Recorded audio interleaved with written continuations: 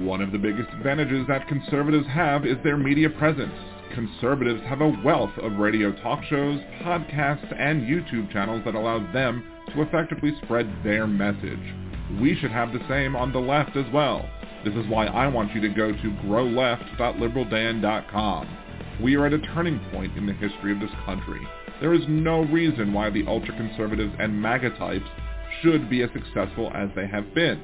Extremist conservative ideas are unpopular, while left-wing ideas like Medicare for all, abortion rights, and marriage equality are at all-time highs. But they have the messaging, and we need to build up our radio shows, podcasts, and YouTube channels to fight back against their extremist conservative messages.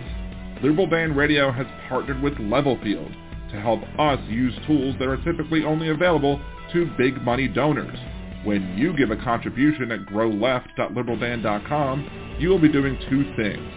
That money will be spent advertising causes on the left, like body autonomy, marriage equality, voting rights, and in support of or opposition of candidates. And that commercial airtime will be spent on smaller shows, podcasts, and YouTube channels to help them grow larger and be more successful.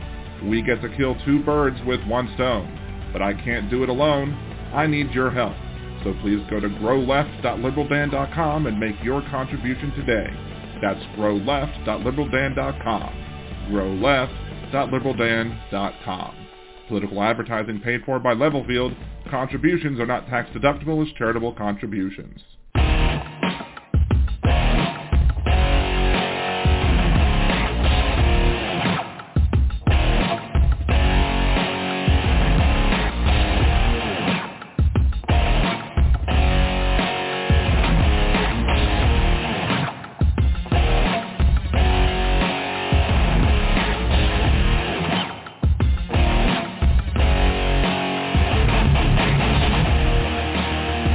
And welcome back to Liberal Dan Radio. That's right. This is your host, James Moon, coming at you from New Orleans, Louisiana. To join the conversation, it's 914-803-4131, 914-803-4131. If you do want to call in before Hal gets here, you can call in. Just go ahead and leave a message in the chat saying what area code you're calling from over on YouTube, because we want to avoid any of those, troll callers. I want to make sure that people who call in are people who need to be calling in and not people who want to troll. Anyway, if you're listening, you can also leave your questions and comments in the chat as well over here on youtube.com/liberaldanradio. Please remember to like and subscribe. I'm trying to hit 1,000 subs by the end of the month. It's going to be tough to hit that milestone, but I think we can do it, and I need your help to do it. So, and if I do it, it'll be because of Hal Sparks and all of the sparklers, the fellow Hal Sparks types. So once I hit 1,000, I plan on doing several things monetarily to benefit Hal when that happens. So you can help Hal along the way as well, and you can do it for free. Just share videos, let everybody know, hey, we're trying to get this guy up to 1,000. If you're listening after the live broadcast, you can always leave your comments, questions, concerns over at the show thread at liberaldan.com, at facebook.com/liberaldan, and at liberaldan radio on Twitter, as well as here on YouTube as well. Again, at the bottom half of the hour at 8:30 my time Central, 6:30 Hal's, we will be having Hal Sparks returning onto the show. I'm assuming he won't be falling asleep this time like he did last month, but it's all good. Wait, hold on. Trump needs to say something. It is what it is. Thank you, Donald. I actually last month, that was my first guess. I was like, he's very busy that day. And I was like, you know what? He probably fell asleep because he was doing a lot of stuff that day. And I was right. So there you go. Hey, Aaron, thank you for joining us. No worries about being late. Hakuna Matata. Hello, everybody who's coming over from Hal. And I don't know if Hal has finished his show yet, but, he'll be here in about a half hour or so. You're very welcome, Holly Berry. I do like to, I do like to follow back people, especially if they're people who seem to be very active on Twitter. I might not follow back people, who have like 5 or 10 followers, because I think they restrict how many followers you can have. But at the end of the day, if you follow me, I want to follow you back just because I want to be supportive. If you subscribe to my channel, if you have content on your channel, I want to subscribe back to you as well, because I think everybody should be helping everybody to promote, because as I talked about in the intro with my growleft.liberaldan.com, it's not just about fundraising to help spread liberal messages and promote liberal podcasts and blogs and YouTube channels and radio shows that, building up a farm team. It's also about, helping all of us helping out each other. So that's why over at liberaldan.com, I have a support these creators page that you can click on, and you can get links to Ken's podcast, Ken and Andrew's podcast. I think Trucker linked over to Trucker John, TV2, and a bunch of other pages as well. Nimbus Yosh, the host of the most with the smooth sounds of the Percy podcast, as well as Demonox, Hal, and how to support everybody as well. And also, you can, if you can't afford to support me monetarily, you could always, again, subscribe, follow all the places I am on social media. But if you can, I have Venmo. You can buy me a cider. Go to liberaldan.com, click on the buy me a cider button, or click the link that Aaron shared as well. Or you can go to patreon.com/liberaldan and support there for as little as $3 a month. What's up, Ballarasia? How's it going? Feet on the dashboard. Holly Berry, Ken, Suze, Kimchi, welcome. Thank you for coming back. Sandy, Dark Brandon, nice. Over on, I'm also Nerdy Dan at nerdydan.com, and I have twitch.tv/nerdydan.com as well. And last night, Aaron was with me, and some other folks were watching as well. Water Goddess, I believe, was well. And I finally won the easier version of the Cult of the Lamb game, and my cult's name and Cult of the Lamb was the Cult of Dark Brandon. So that was fun. And I think tomorrow night I'm going to try and up the levels and try and win it on a more difficult setting. So you can also join me over there as well. I think we got everything out of the way in less than 8 minutes. So, hey Les, how's it going? Appreciate you muchly. Let's see. I was talking about the fundraiser that I'm also trying to do a little bit later. Let's get to some of the topics first that I want to talk about before Hal gets on. We might talk with Hal about this as well. The first thing, I wanted to bring this up last week, and I'm fairly certain I forgot. I'm fairly certain that I forgot to bring this up, and that was the whole concept of quiet quitting. And now if I did bring it up and I'm just forgetting because I talked about a whole bunch of random stuff, because last week was more like a stream of consciousness than anything, I want to, it is what it is. Oh, sorry, that's Donald's line. It is what it is.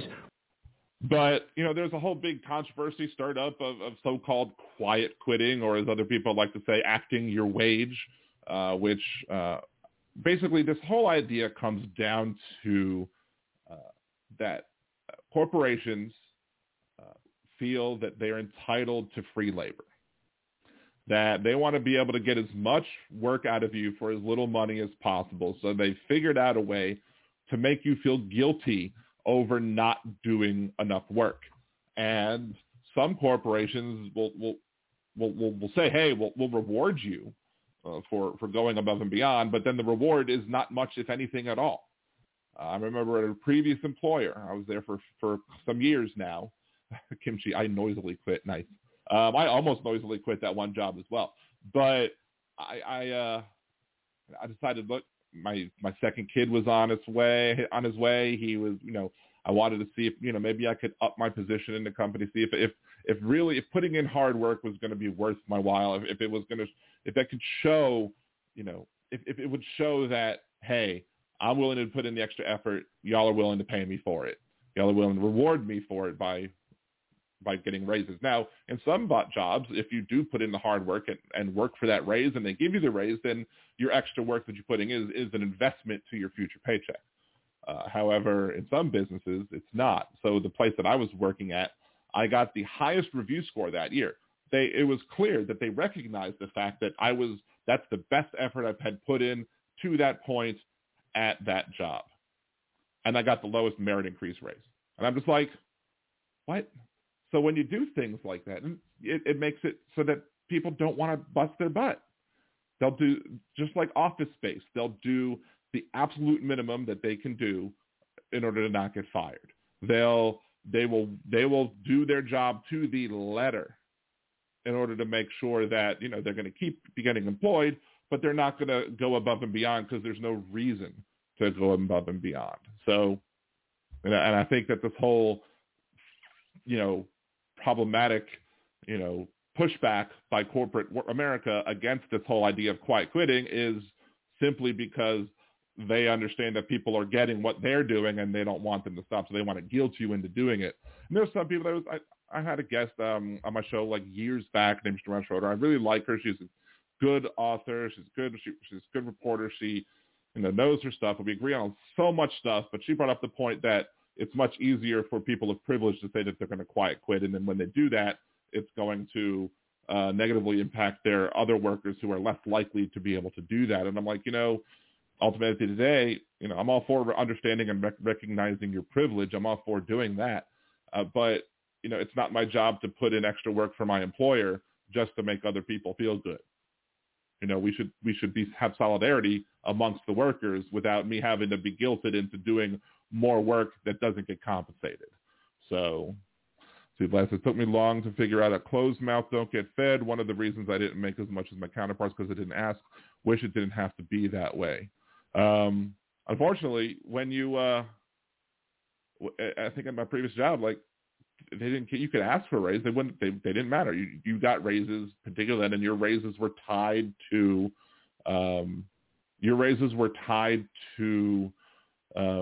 your merit increases. So whatever your merit increase was, you would get your merit times whatever the raises were that year, and that's it. So they gave lower raises that year, and so I got a higher percentage of a lower amount. There was one year where they actually implemented a retention type of raise where a lot of the newer employees got like a little bit of a bump because they understood that they were underpaying their employees and they didn't want them leaving. But I don't think many people who I worked with there are still there, be they because they retired or because they found better work elsewhere. I think the only person that I know of who's still working there is somebody who's really bright, but he was able to navigate the system and get paid. Like they made exceptions for that guy all day long, and hey, more power to him. I'm not mad at him for that, but sometimes you got to know where the bodies are buried, I guess. Hey, Julie, what's going on? Julie Swenson, the first Liberal Dan Radio producer, subscribing at the producer level over at patreon.com for a shout out to that. Also want to give shouts out to First Liberal Dan's patron, Demonox. You got Alan Drifter, i.e. Chris. Shouts out to Chris. He lost his mother today. Very sorry. Yesterday. So I'm very sorry for him for that. Big shout out to you. Big love to you, man. We also got Aaron, Jolie, Wes. Miss anybody? Cesar from California. So anyway, so that was my little rant on quiet quitting. So I had wanted to get that out last week, but I had not gotten to do so. Let's go ahead. We're not going to take a commercial break, I think, until after Hal leaves. But I do have some bits. And most of the bits I think I'm also going to play after Hal leaves. But I do want to do, if I can find it. It's not that one. There it is. There's the link. Every week I try and do what's called the Hypocrite of the Week. So this week's Hypocrite of the Week is South Carolina Republican Senator Lindsey Graham. Just weeks ago, Senator Graham said that the issue of abortion should be left to the states. Now he's introducing a bill in the Senate to ban abortions at 15 weeks nationwide. So much for so-called states' rights. Of course, states don't have rights. People have rights. States have power. And Republicans believe that they should have the power to infringe on the right to body autonomy. Remember that in November. To see who next week's Hypocrite of the Week will be, tune in to Liberal Dan Radio. Talk from the left, that's right. Wednesdays at 8 p.m. Central on youtube.com/Liberal Dan Radio and on blogtalkradio.com/Liberal Dan. There you go. So Lindsey Graham, I think this is the first time he was Hypocrite of the Week this year. He may have been Hypocrite of the Week previous years. Last year, the Hypocrite of the Year was Senate Minority Leader Mitch McConnell. So, yeah, Aaron, thanks for liking the shirt. You kind of can't say I have the microphone in the way. I might have to adjust things, I guess, maybe during the break. I don't know.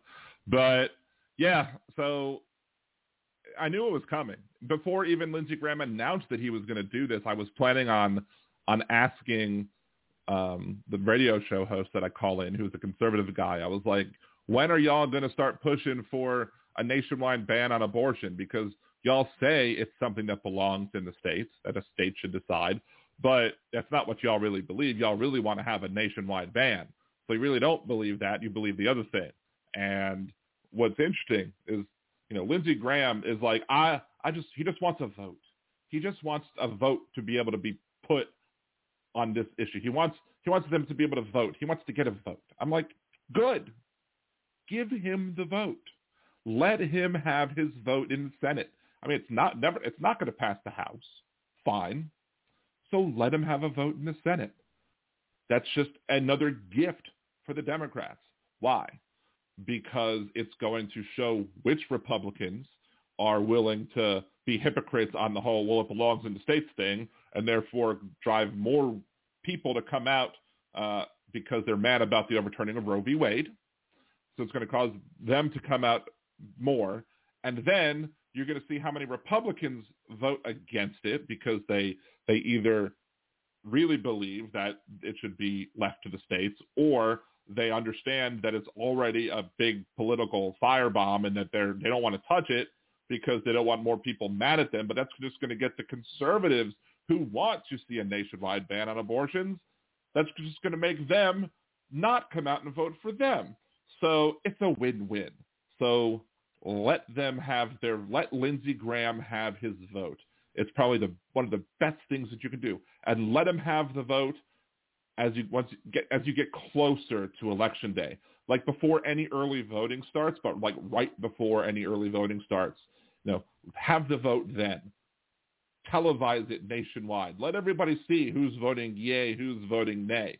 It could be the best commercial that you could have for getting out the vote and having a big blue wave this November. So Lindsey wants to have people talk about him, anything but his January 6th committee coming for him. Well, that's true too. I mean, that they do like to do smoke and mirrors, but I think we can also walk and chew gum at the same time.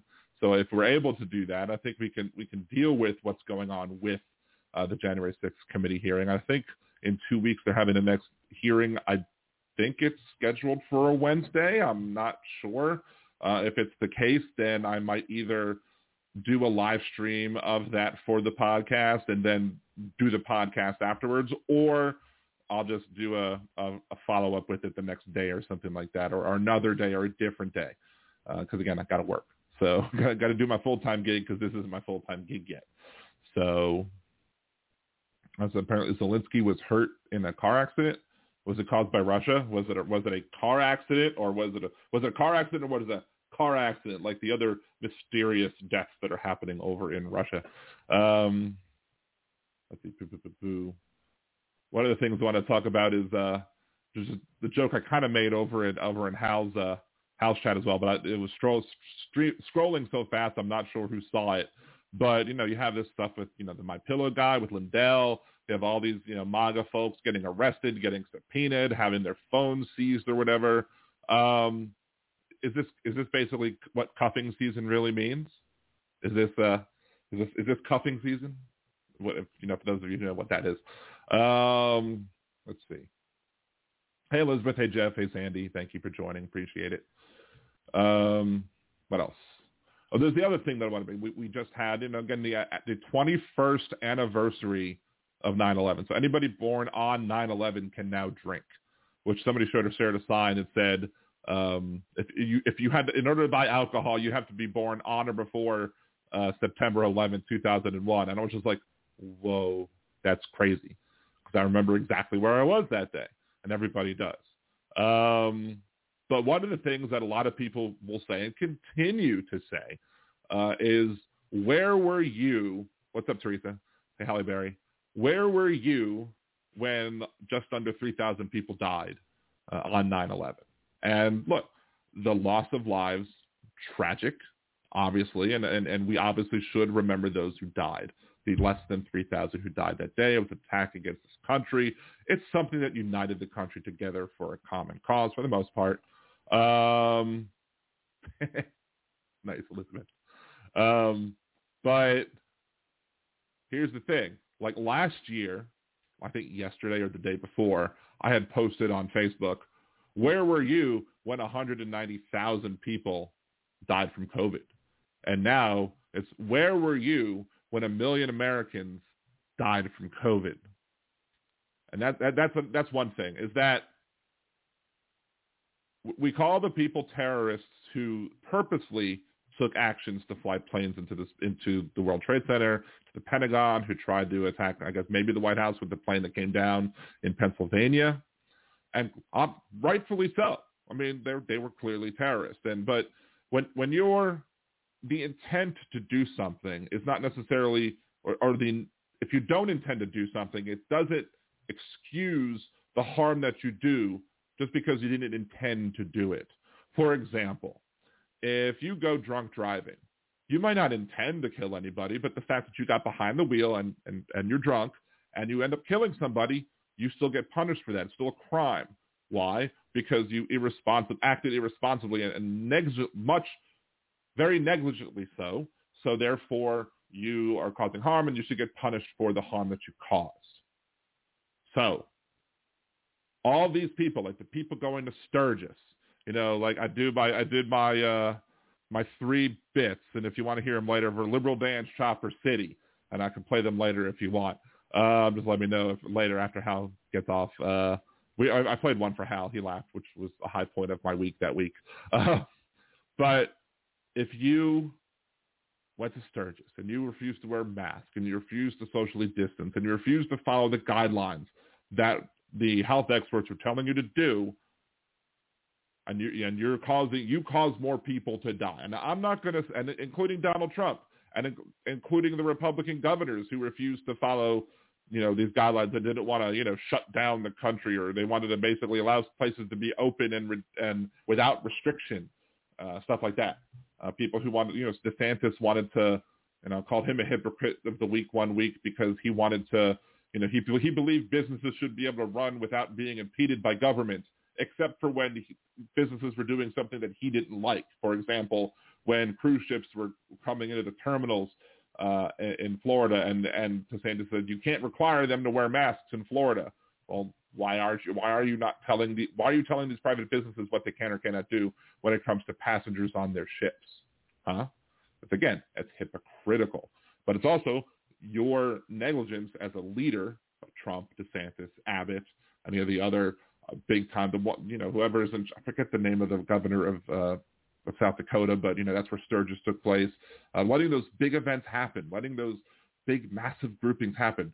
The Tulsa rally that killed Herman Cain. That the only reason that more people didn't die from the Tulsa rally is because of all the kids on TikTok who basically got together and organized buying up all the tickets. So they sold out, and they had to have plans for, outside viewing on a big monitor. And it turned out, well, they didn't need that because they really didn't have that many tickets sold, because it was all the people that were signing up to go were people who were not ever going to go because they were doing it to troll Trump and his campaign. But you spread a lot of stuff there. I mean, I think just from Sturgis, I think the math on Sturgis is they basically said that about 260,000 people probably got COVID from Sturgis because of the large amount of people that went to Sturgis, and then all of them went back to their hometowns. And then the COVID that was spread at Sturgis then spread in their hometowns. So if the death rate of COVID is 2%, then that means 5,000 people could have died from Sturgis, which is over the amount of people that died from 9/11. So why should we not look at those people as badly as we look at the terrorists? I mean, and in my Facebook thread about that, on my personal page, someone was like, well, what about intent? I'm like, intent's irrelevant because of the whole drunk driving thing. You don't intend to kill people when you drive drunk, but when you do, you're held responsible for it. It's easy as that. Let's see. No smoking in bars, restaurants. People are going to live longer versus decades ago. That's another thing. People were, I think I discussed this previously on another show, that people were complaining about smoking and people, banning smoking in bars. And I'm like, well, it used to be you could smoke in an airplane. It's ridiculous that we allowed people to smoke in airplanes 70 years ago, maybe now at this point, at least, maybe 60, maybe 50. But there are people who are alive today who flew in airplanes where they smoked in the flying tin can, and they had smoking and non-smoking sections, but does that really matter when you're on a tin can flying through the air? No. So we've taken, because the basic thing is that you should have the right. I'm all for individual rights. I'm all for body autonomy. I'm all for the right of you to do whatever it is that you want to do, as long as it's not harming anybody else, and as long as everybody who's doing it with you consents. Well, when you start smoking, if you're smoking in a restaurant that those waiters and waitresses can't consent, you shouldn't be able to smoke. You shouldn't be able to subject other people to your smoke. If you want to smoke in your house, fine. You want to smoke in your car, fine. You want to smoke outside where you're not near anybody, fine. That's your choice to do that. You shouldn't get to put other people at risk. And the same logic should have applied to COVID. But again, we had a president who admitted that he didn't want to step down. Say 26. I don't think is that Hal? Did anybody from the call from the chat room? Let me know. I don't think that's Hal, but let's give it a few minutes. If that's Hal, hit one and hit one again. I guess it could be anybody, whatever.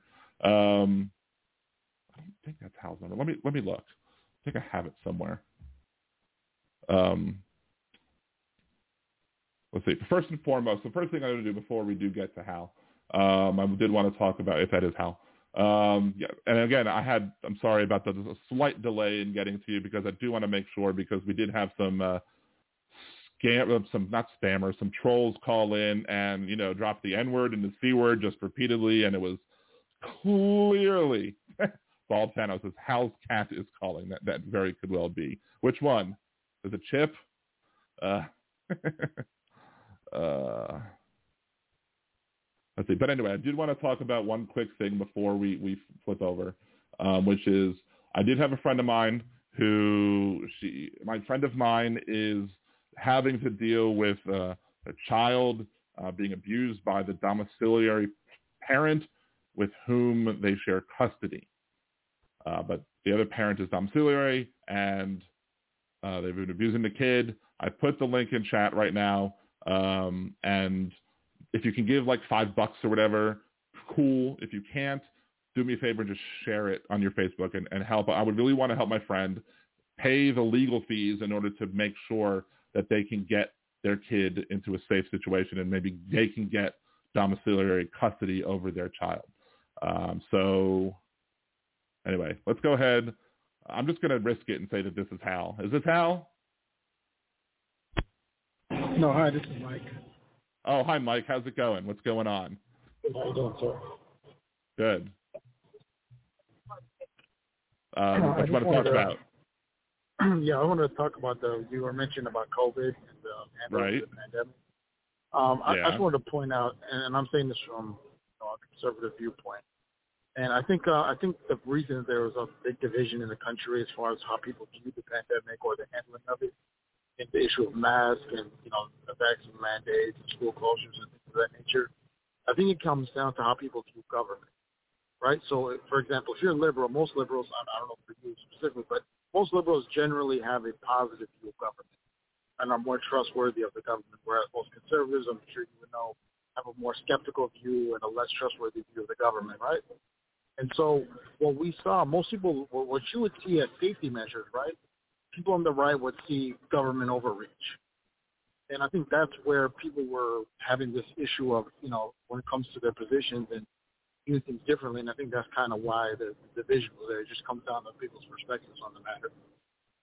I mean, there's that, but I don't necessarily say that I trust government. I mean, I have much more concerns. Like, a lot of conservatives don't like the federal government and want things at the local level. But I have more of a problem with the government at the local level, because that has a possibility to more directly affect me and more directly affect people in a negative way. So I don't trust government in and of itself. I do think that government has particular roles. I wish there were less laws. There are definitely laws that should not be there, especially laws that prevent people from doing things that aren't harming anybody. But my thing is that one of the main goals of government is to protect people and entities from other people and entities. That is the main number one goal, I think, of government. So to put it forward guidelines that say, look, we're in the middle of a pandemic. We're not quite sure at the beginning of how all of this is spreading, so we want to be safe because we're seeing death rates that we're uncomfortable with. We don't like what we're seeing, so we want to make sure to take cautionary measures to make sure that we do things like masking and social distancing, et cetera. And because of that, if Donald Trump, honestly, because while there are a lot of conservatives that might not like government, but a lot of those same conservatives love and trust Donald Trump implicitly. That might, as you say, how you classify liberals, that might not be me. That might not be you specifically when it comes to when it comes to how you feel. But there's a large amount of people who trust Donald Trump, and I think had Donald Trump at the very beginning said we need to come together as a country to fight this virus and wear a mask. It's your patriotic duty to wear a mask. He could have sold MAGA masks on his campaign website and it would have sold out in minutes.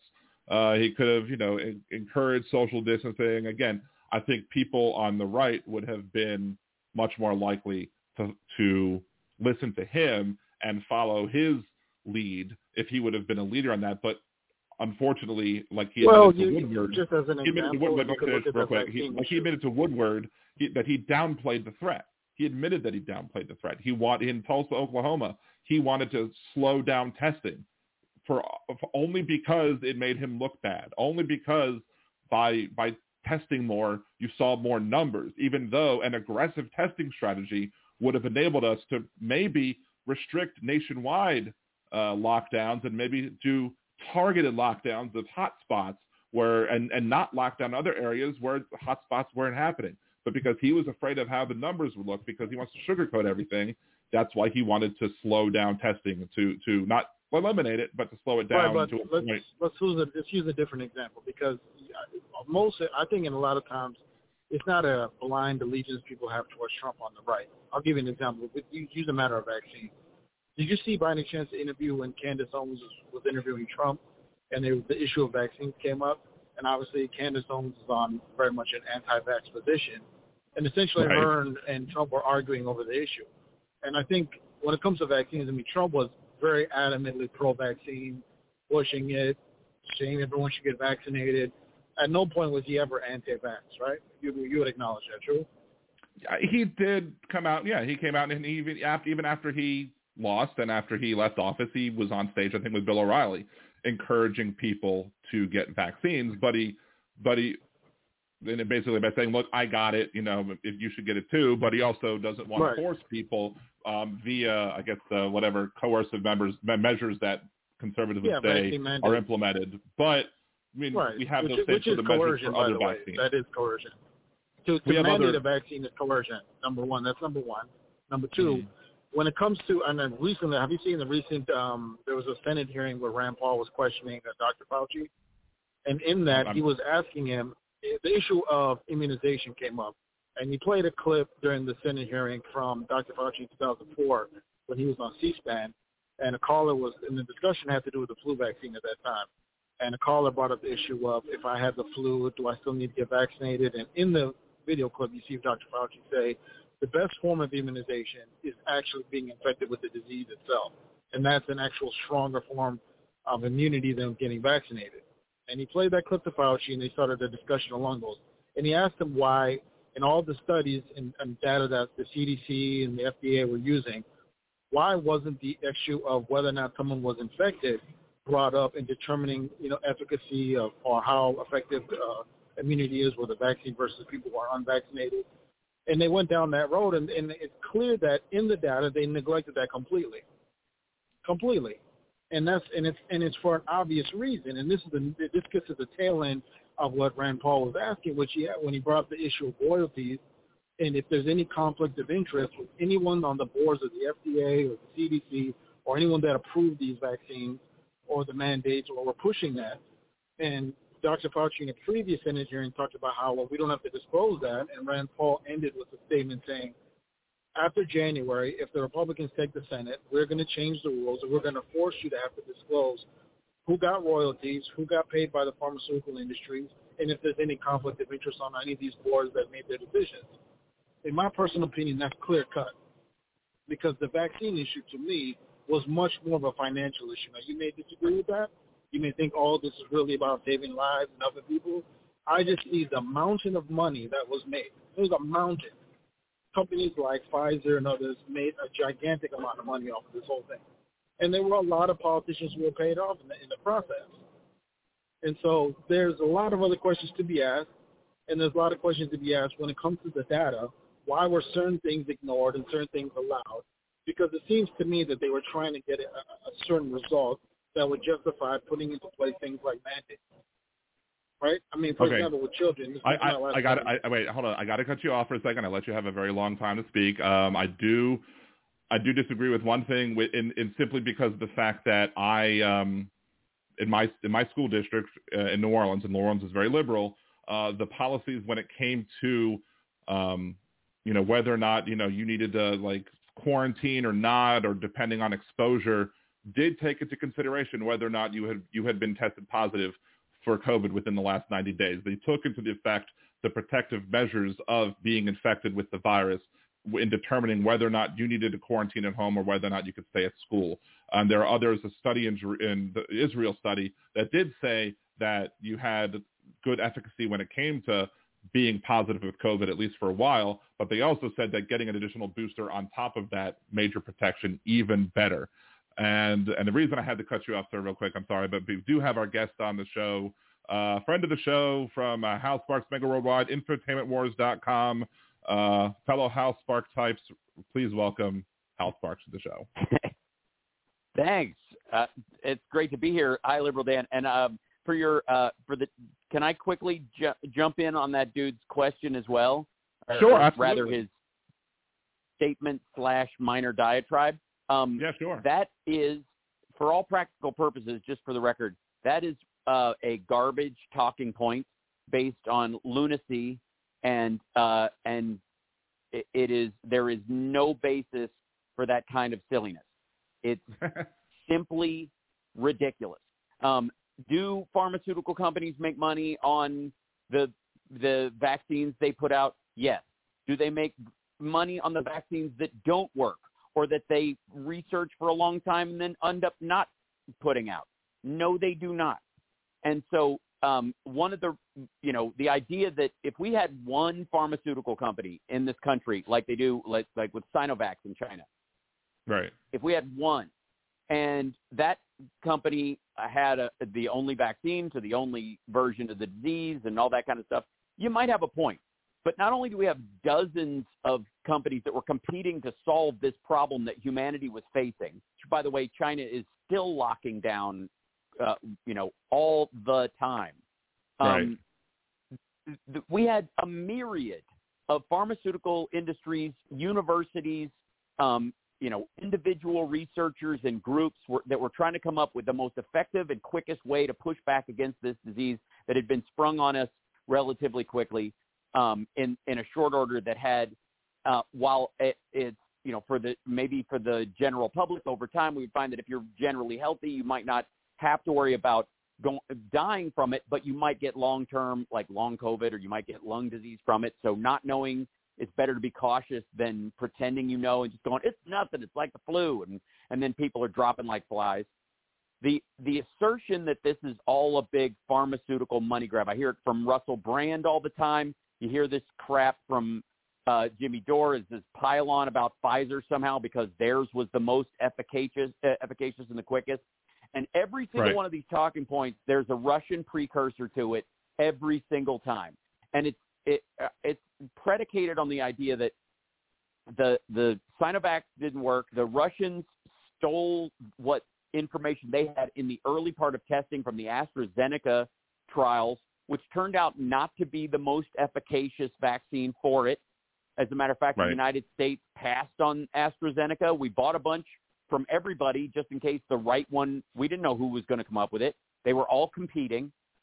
Ultimately, the AstraZeneca was not helpful, didn't actually do the job, and ultimately the Russian vaccine is less efficacious specifically because they stole their information from there, and they even on their way out the door planted fake trial evidence on the servers that they took it from to undermine the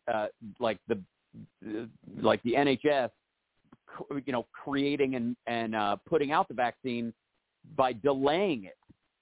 So, and the other aspect of this that comes up a bunch is this idea that it's all based on lockdowns. This is all about control. They all want they want to control the people, and this is how they do it. Okay, first of all, how did that work out? All it did is trigger most of the lunatics in the country who wouldn't take the same people that won't leave a hurricane zone when their house is made out of plywood and when they're in the direct path of a Cat 5 hurricane. Right. It just brought all those people out to bear. That's all it did. It didn't create a situation like you're not any more apt to follow orders now that you've been through masking and all this crap now than you were then. It's an absurdity. So, right. And here's the thing. Here's one of the absurd parts of the conspiracy theory is that they say that they put all of this horrible stuff to kill you in the vaccine, and then they want you to take it. They want you to be sheep to take it. I'm like, to me, the way if they would want people who would follow and be quote be sheep, they would have released the virus to kill the people who wouldn't take the vaccine, and then the sheep who would take the vaccine would be the ones that would remain, and other people would be killed off. So it's a backwards type of conspiracy theory. Quite frankly, it's a lot simpler. If you wanted to depopulate the planet down to 144,000 people or whatever lunacy they want to believe, what you would do is you would create a highly transmissible disease, and that would be the methodology you would use to kill everybody. And then you would only give a functioning vaccine to those you wanted to survive. Right. The idea that you could only depopulate the world by the number of people you can get needles in arms just shows how stupid the people who believe this crap are about just the baseline, the Marshall Plan level activity it would take to needle everyone on Earth to death. You want to kill, according to them, 7.5 billion people, right? Minimum. Right. And the way to do it is not through the contagious disease, which would be the easiest way possible. It's by talking them all into letting you needle them 3, maybe 4 times. It's idiotic. It's insane. It's childish. It's a waste of breath. And the fact that these folks are so committed to that part of it is stunning to me.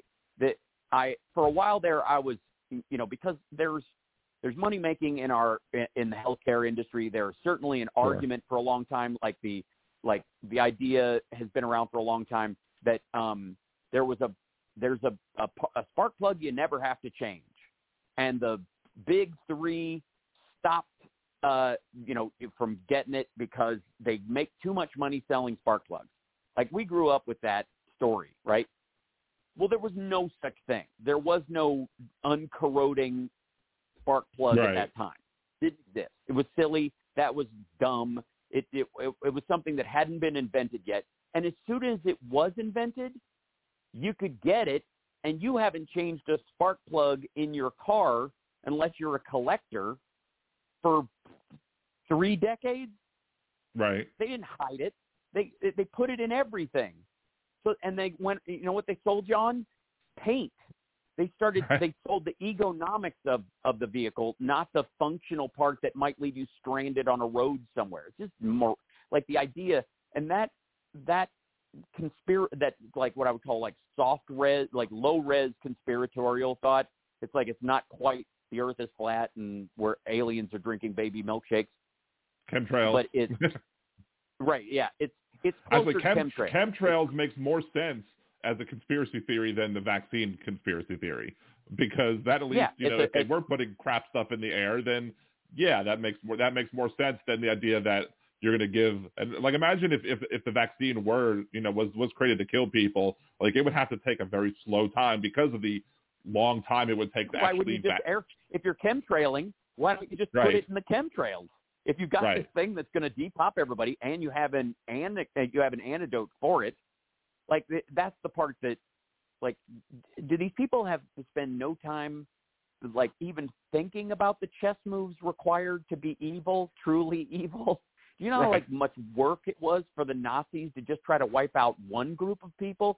And you think that all the Nazis in the world are somehow magically gone? Of course not. And if manipulating the Earth down to just your type was as easy as everybody thinks it is, somebody'd have done it a decade ago. Right. It's just so tiring after a while. Like they just like to throw spaghetti at the wall. They love to throw spaghetti at the wall, see what sticks. Like with the whole birther controversy, Barack Obama was both not born in the United States and so therefore not a citizen, but also lost his citizenship when his parents moved him to Indonesia. Like, which is it? Was he not a citizen at birth, or was he? It's conflicting things because they're just hoping that one of them is going to stick, and that people be like, oh, that makes sense, but it never really does. Well, that's, again, you really can find a step up since 2009 of like Russian disinfo and that kind of stuff, and a little bit of Iranian stuff, a little bit of North Korean stuff, and a little bit of Chinese stuff. But mostly the Russians were the ones that had been working on it the longest. And the internet just gave them a new road, a new avenue to allow them to pump this garbage out. And the example I always give is the moon landing. I got news for you. We landed on the moon multiple times. It took a lot of work. People spent, their lives and livelihoods and put their lives in jeopardy all the time trying to make it happen. We did it multiple times. We shifted to a better system to in terms of being on the moon is one thing, but having satellites and surrounding the Earth with a grid was way more important. So we shifted to that, and for all practical purposes, the space shuttle became a satellite launching and arranging facility, because as it got crowded up there, it meant a lot to put them in the right place, and having a space station eventually would need this kind of stuff too. So that was it. This is pretty practical. The decisions NASA were making were incredibly practical all the time. Right. But the Russians at one point decided they didn't have the money or the means of the wherewithal or even the intellectual capacity at one point to do anything like this, to actually make it to the moon. They knew they could, like satellites and stuff, they didn't give a crap if their astronauts died, so they could send capsules up, no skin off their nose. But retrieving them, setting them down on the surface and then retrieving them, you have to actually give a shit. You actually have to care whether your astronauts survive, whether they're healthy when they come back, because you've got a longer mission in it more than just showing off. So they didn't bother. And what they realized was it was way cheaper just to convince a bunch of dummies in the United States who were, edgelords and weren't sure that they liked the federal government anyways, like states' rights racists and other morons in the country, just convince them that it never happened. Right. And you don't have to prove it. You just have to constantly leave this doubt. Well, that constant seed of doubt, by the way, fed into all the other dumb conspiracies that people believe, like conspiracy on the half shell. None of them are based on, like Ponzi schemes and crap that actually happened. It's all just like these little like ego pissing contests that half drunk guys can say at bars about, they took us off the gold standard because they're going to replace it with the Iraqi dinar, like that kind of stuff. It's all based on the same framework. It's all based on whatever country is doing that's good. Behind the scenes is something that's not only not helpful or not useful or not functional, but is worse than the cure is worse than the disease.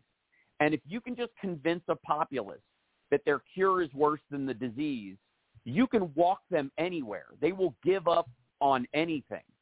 And that's what Trump kept on saying. Trump kept on saying, we don't want the cure to be worse than the disease. And DeSantis said that too. And everyone repeated that bogus thing with no evidence. I told people, I was like, look, none. If you have evidence that will show me that by keeping everybody, socially distanced and locked down and in their houses, it's going to kill more people than will die from not doing that, then I'll listen to you. But no one could provide that evidence because it didn't exist. No. Well, and because we only did it as long as we needed to do it. We did it, based on the information that we had, and to the point where we could get enough of the populace vaccinated so that people can interact, and the disease doesn't have enough limbs to go to monkey branch its way through the public. That's what a vaccine ultimately does. Not everybody in a populace has to be vaccinated to stop the spread of a disease, just enough to keep it from jumping, especially when it's more likely to spread or more likely to create a viral load in someone if they're highly symptomatic. Even with like Omicron and stuff, which was very, very contagious, but you had a low viral load. Flu and the common cold are very contagious and less deadly. That's usually how diseases go, because the more deadly they are, the less of a chance the disease has to spread and replicate, because it kills its host too quickly. So, and the thing that I was amazed with, though, is that everybody, when we were all social distancing, and when many of us were social distancing, and we were and masking was required to go into places, and that winter the flu was pretty much non-existent. And instead of taking that as, masking and social distancing and vaccines work to prevent the flu from spreading, so that's a good thing, and maybe we can apply it to COVID, they were like, nope, that's just another proof of the conspiracy. I'm like, what? Yeah, crazy. Well, that's again, these folks, this is a personal ego agenda that that people like that have. When you talk about like somebody like Bernie Madoff engaged in or credit default swaps, where there's a combination of people making money off of prize of junk bond trading and garbage like that, and that exists. That exists. And then there's there will be a combination in those situations of people who are in on it and benefiting from it, and a bunch of dummies who follow along or think they're going to get rich on it and don't realize yet that they're the suckers in this process. Like there's those and that's a material conspiracy by both the people who engage in it when they're swindling people, the people who are like soft peddlers of it, who, in many ways, like think that all they need is, a little. Let me get a piece of this action, even if it turns out to be baloney, like crypto. There's still money to be made, even if it turns out to be crap. Right? That part. It'd be the people who are selling like gold is real money, and then there's a combination of the swindle. There's the people who get tricked by it, and there's always material evidence of it after the fact. Lots of it.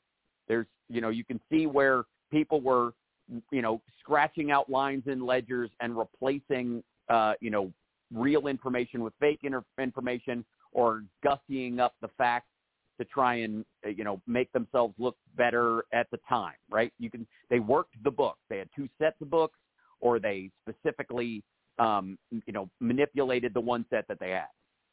The problem with a lot of the conspiracy theories about Pfizer and all this kind of stuff is that the only thing you see is the fact that Pfizer was the more successful of the vaccines, the fact that its efficacy is studied and well documented, and that the after effects that you might have seen that they were worried about with myocarditis, for example, from the AstraZeneca or the J&J specifically, because J&J was a traditional, not an mRNA, but that doesn't feed the narrative of new scary technology from the sort of like neo-Luddite, Marianne Williamson crystal crowd.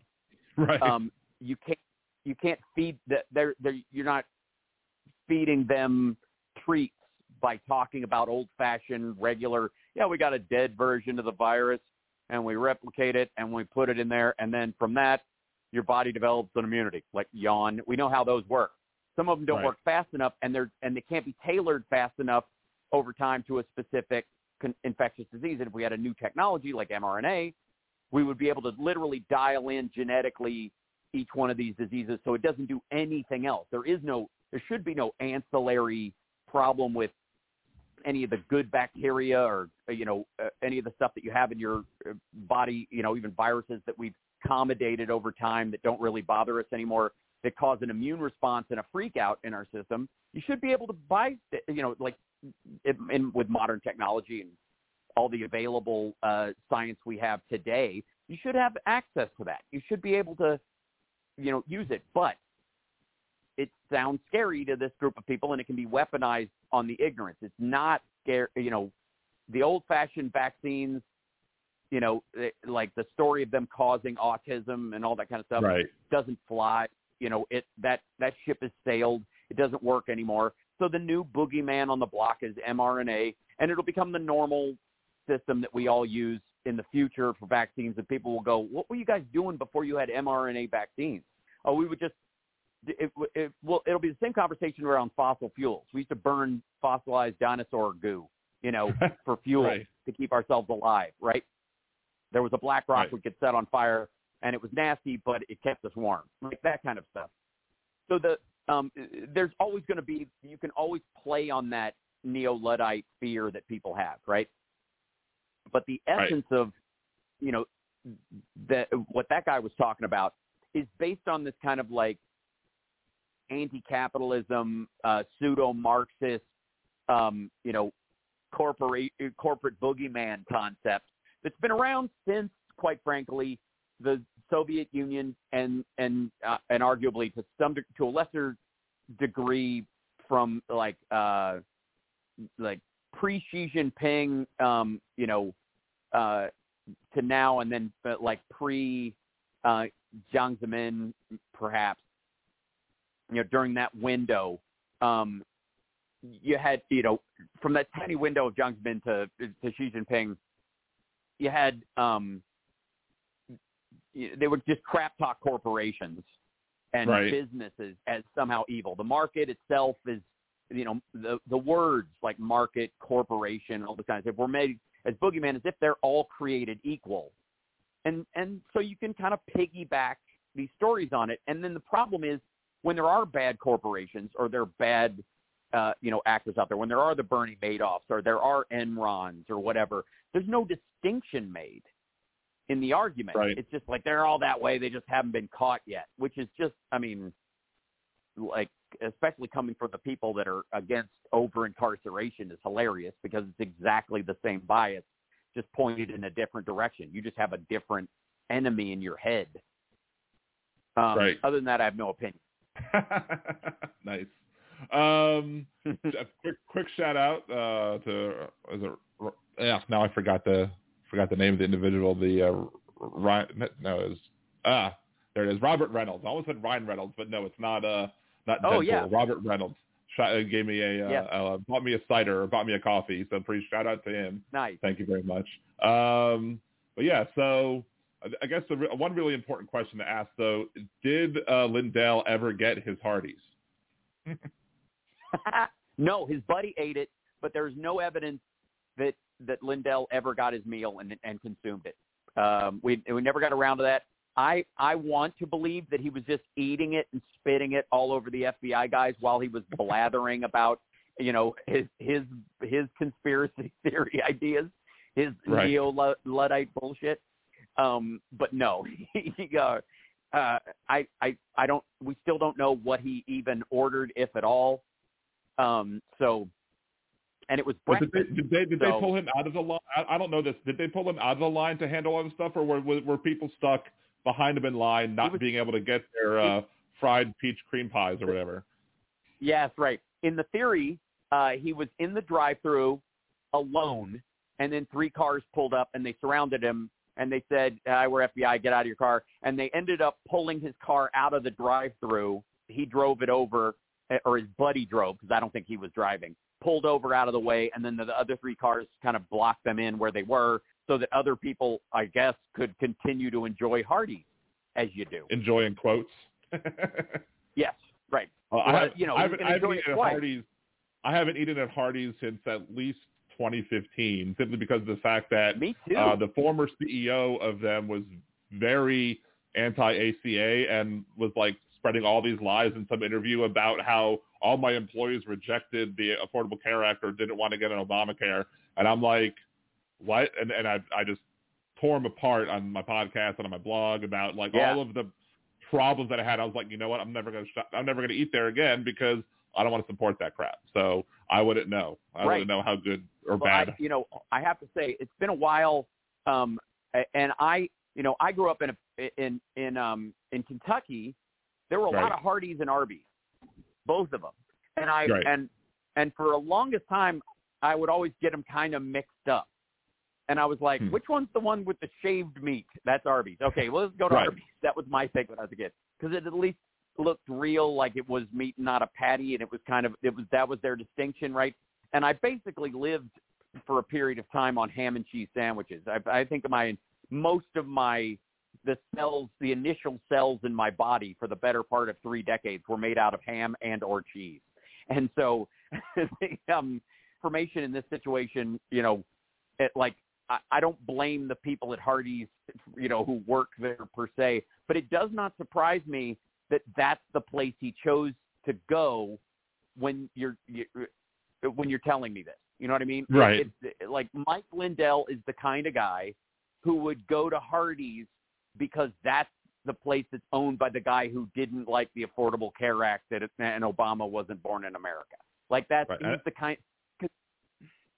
I do think that I think Aaron had corrected me that that might not be the current CEO. I think it's Puzzler or whatever is the guy's last name. But still, again, I have no information that says that they've changed their corporate mentality on the thing either. So until they prove to me otherwise, I'll be happy to not go to Hardee's. Sure, right. I mean, I'm not tripping over myself to go to either of those places these days, And it always amazes me when people become millionaires when they continue to eat fast food. We eat fast food in our world because we have to. You know what I mean? Right. Fast food is have to food, not want to food. One of the reasons why you do a little better in your life is so you can feed you and yours better quality food. Right. Don't think for a second. It's not a good thing overall, a net plus in the history of humans on the planet that you can get more calories than you need for the day from one meal at one place. Most of the humans that ever lived died never experiencing that. Every fistful of food was a day's work. So let's be real clear that's it can be misused like anything else, but it's a net plus that working people especially, you can get enough food in your gullet to keep you going and alive and have good ideas and continue your life and move beyond your station and move up in life because of that. That once you can, knock it off and feed yourself better, do better by your body, so that, and it's, And especially people with money shouldn't eat at fast food restaurants because they'll go, oh, these people eat here. Like Michael Lindell talks about eating here. So people with means show up all the time, and we can charge more. It's just just from a marketing standpoint, it's stupid. Well, there's Donald Trump and his hamburgers, so Right. Well, no. Kentucky Fried Chicken too, right? Fish Delight. Yeah. Huh? Oh, what is it? He eats Fish Delight. He eats the Filet-O-Fish. Okay. That's his go-to thing. He eats like whatever, well done steak, which is just what a distinct notion. And while he's with ketchup all over it, with like a classic American asshole traveling overseas. You know what I mean? Right. I'm convinced with the well done steak thing that there may very well be people who maybe years and years and years ago, they were poor, they could only afford the the questionable meat, so they had to cook it all the way through to make sure that it wouldn't kill them. Totally. And maybe those families may have grown a taste to it. But eventually, when you try the good stuff, you like, I think I convinced my wife, like, at one point to, like, she tried at one of her work events, she had some medium rare filet mignon, and she was like, this is delicious. And she's never eaten a more well-cooked steak again. So. Right. It's like seared tuna. There's a reason, there is a flavor to it. You don't just cook the shit out of it and eat it out of a can. It's okay. But I think the thing you landed on that I think that's crucial in this conversation is that, you were exposed to sort of poverty meat and you had to act accordingly. I grew up that way.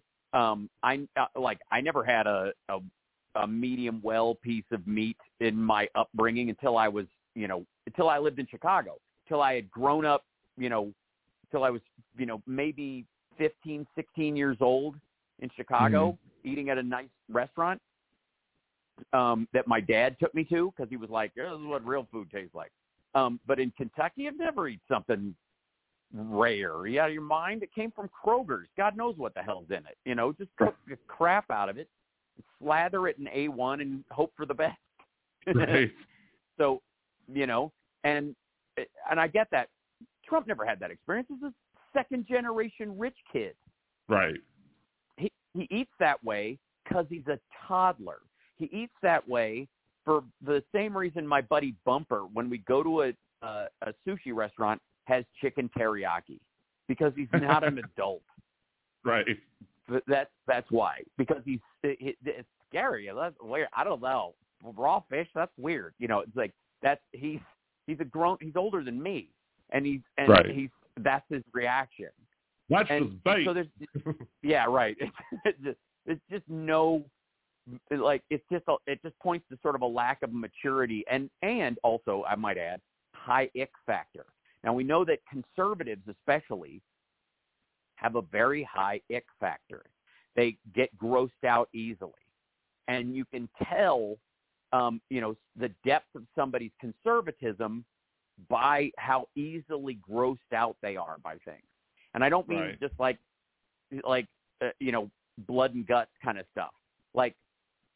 Like slugs and the more they ick out about babies' diapers, like Trump never changed a diaper, none of that stuff. He was grossed out by it. And that informs how he sees the rest of, just one thing that way. If gooey, icky things bug you, you're going to extrapolate that onto a myriad of things. And it's the root of their anti-gay thoughts. You know what I mean? Like they stack, ew, but that's ew. You know what I mean? That's where they go. But that doesn't have anything to do with you. Shut up. Right, exactly. Why did you go there? Knock it off. But that's where they live. They live in that, like, ick. I mean, he can't even talk about death. Of course he's going to cook the shit out of a steak. Right. Now, one thing I had thought of, maybe this is a conspiracy theory or not, but it's probably not true, is that, with all of the people who were, all of the Trump supporters getting their phones seized or whatever, at what point will one of those Trump supporters decide, well, let me carry, like, a fake phone on me so when they seize it, they don't get the real phone. So I was wondering, would Lindell have done that? And I'm like, nah, he's not smart enough to figure that out. No, but he went back to the office and he was using his IT lady's phone to text people. Right. And I'm like, what a dick move. Now, if you're messaging people like, they got my phone, watch out, they might get yours. That's an evidence text. Right. That's so now. And then that could be, now who sent the text then? Is it Lindell sending it, or is the other one, or is that implicating the IT lady? Now, she may very well be implicated as well, They're but still. Seize her phone. Yeah, they seized her phone. She's now a co-conspirator. It's just like, it's such a jerk move. Like, dude, you're a millionaire. Go buy another phone. Tell Verizon or AT&T or whoever you're with to switch the phone number to this phone. Bitch about it like crazy. Talk about it on your show. Write it off because you talked about it on your show that's really for entertainment purposes, which will be his defense against the whole, Dominion thing when it comes home to roost. And then and leave your staff out of it. why are you these people? That's not her job. What the hell's wrong with you? Right. So that shout out to Leslie Shaw. Just saw that she Venmoed me $25. So appreciate you, Leslie, for doing that as well. Thank you very much. Just want to make sure I get that out. Right. Yeah. Totally. Yeah. It's always nice when you get those notifications. Yes, it is. It's lovely. It's nice to be supported, and I always watch these folks prattle about support independent media and that kind of stuff, and I hate the sound of those words coming out of my mouth. There are few words, like phrases, I hate more than thank you for supporting live comedy. That it's it's just whenever a host or somebody at a comedy club says those words out loud, I'm embarrassed for everybody on the lineup. Thank you for supporting live comedy. Shut up. Oh, yeah, I can tell when you're on your show and you're saying, hey, subscribe, like this, do this, you super chat, whatever. I can tell that you're somewhat uncomfortable with it or whatever. But I've been trying to do this thing where it's called Grow Left, where it's trying to grow the minor league, the farm teams, because that's one thing where liberal radio shows and podcasts and YouTube channels we don't have enough to compete against the conservative ones. So we need to build up the farm team. So because we have the Stephanie Millers and the sexy liberal comedy tour, and you have all those people, and even though we might not agree with them a lot, there's the Young Turks out there, which spawned the name where I came up with the hashtag Je suis Hal Sparks for the name of the show, simply because of the fact that all of those Hal Spark types, the Hal Sparkses of the world. Yes, I am. I'm the Negan of corporate Dems or something. Right. We're all Negan. We'll just all stand outside and whistle. So I have been kind of hinting here and there that when I get to 1,000 subs, which at that point I can become monetized on YouTube, that I'm going to quote make it rain on your channel.